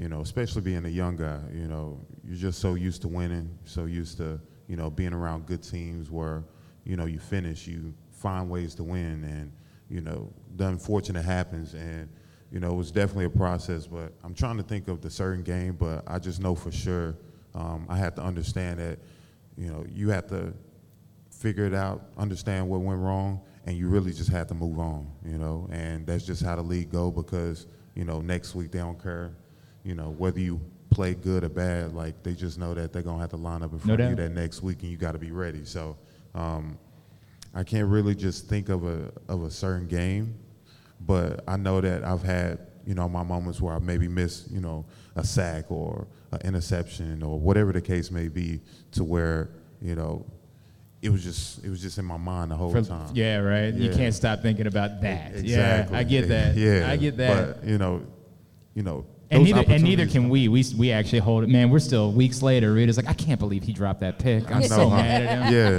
I'm it's so still mad there, at him. but It was right there. You got to continue to move on. So that's just how it's got to be. It is the Tyus Bowser Show with Michael Pierce, Pressbox 105.7 The Fan. If you or a loved one has a gambling problem, you can get free confidential services by calling 1-800-GAMBLER or visiting helpmygamblingproblem.org. So we talked about how you guys have been around for a little bit, right? Like, Mike, you came in 16 and Tyus in 17.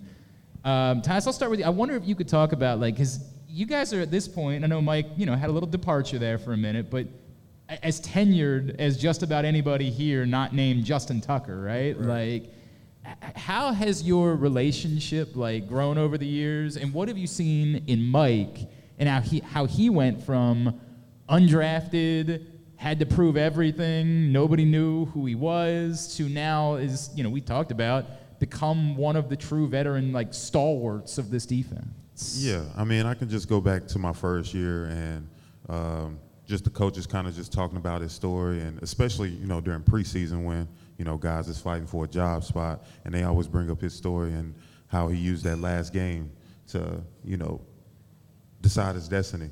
And, just that right there was an influence for me to just, take advantage of every moment, because you just never know when that opportunity comes. And, I just try to inspire these young guys as well, during training camp, just speaking to the young ones just to let them know that, man, every time you're on that field, each snap matters. And Coach kind of pointed that out, too, as far as when it comes to games, that you just never know when that one play can decide whether you win or lose that week. And from there, it's like, man, this between you having a job and changing your life and being able to provide for your family, represent your city, or just fighting to, try to get on the roster spot or make the team, whatever the case may be. So just for him, just hearing this story and just seeing how hard he works, just seeing the type of guy he is, the leader he is, it helps me because he's sort of a quiet guy just like me. He's very to himself, but one thing he's going to do is work. One thing he's going to do is be a leader. He's going to, express himself whenever he needs to, whenever he wants to. And from there, man, you got to have guys like that. And, I have a ton of respect for this guy, man. And, each and every day, it's a blessing being able to work beside him. It's cool, man. That's very nice. That's beautiful, right? That's beautiful. Thank you very much, man. Yeah. Would you like to return the favor? Would you like to say something else? Yeah, of course. So I really hope Mike just says yeah, Tyus is cool. No. So interestingly enough, as we were driving down here, I told my wife, I said, I never thought Tyus would have this radio show or just a radio show. So did everyone else in his life. So did everyone and else. Tyus included, by the way. Yeah, me as well. I think my first, so your first four, I was there for 3 of them. The first 2 years, I didn't hear him talk much at all, at all. And just to see how he's grown, to see how he's become, a mainstay here. So when he got here, Terrell Suggs was still here, Judon was still here, Z was still here, which we about to play him on Sunday. So, having to fight his way into the guy that they drafted him to be. And then, over COVID, I got to sit out and watch him make big plays, those interceptions that come to mind. It's just amazing to see, man. So you never know where a guy's career can end up. Like I played with, Bronson Kafusi was a 3rd-round pick. Kalumale Kalea was a 2nd-round pick. Those guys, had different career paths, but you just never know how any guy's career may end up. So to see him fight back from an Achilles injury, which a lot of people don't do too well, to fight back, I'm sure he's going to play well when he gets back now. So, this guy's a warrior. Like I said, he's grown so much. It's literally insane. I promise you, if you would have asked me $1 million bet back in 2017, 2018, would Tyus Bowser have any kind of media show or anything, I would have lost $1 million, 100%. But no, man, it's exciting to see how he's grown, and like I said, to see how he's mentoring guys and just being a leader in his own way, just kind of like I do myself. So no, man, like I said, he's a pillar in our organization, and I think everybody knows it. That's awesome. This is beautiful. That is awesome. Right? Beautiful words. I appreciate it. All right. So both of you guys at this point are pillars of the organization as the older guys at this point, right? So do you guys get any compensation for being veterans? So in the past, young guys used to get the vets. Did you get vets chicken on the flag? I mean, back in the day? Everybody has. Okay, right. Certainly. So what do you guys get now that you're the vets and they're the young guys? I mean, it could be just like simple stuff, whether it's, getting some body work done, just letting the rookie like, hey, man, Rook, like, get out of the way, or when it comes to food, like asking, like, yo, I need you to grab me some food from the cafeteria or give me some snacks, like, Does get on Zay Amazon. have to do this too? Yeah, he got to do that too. For his respective room, for the wide receiver. Okay, group. so Yeah. it's based on the position.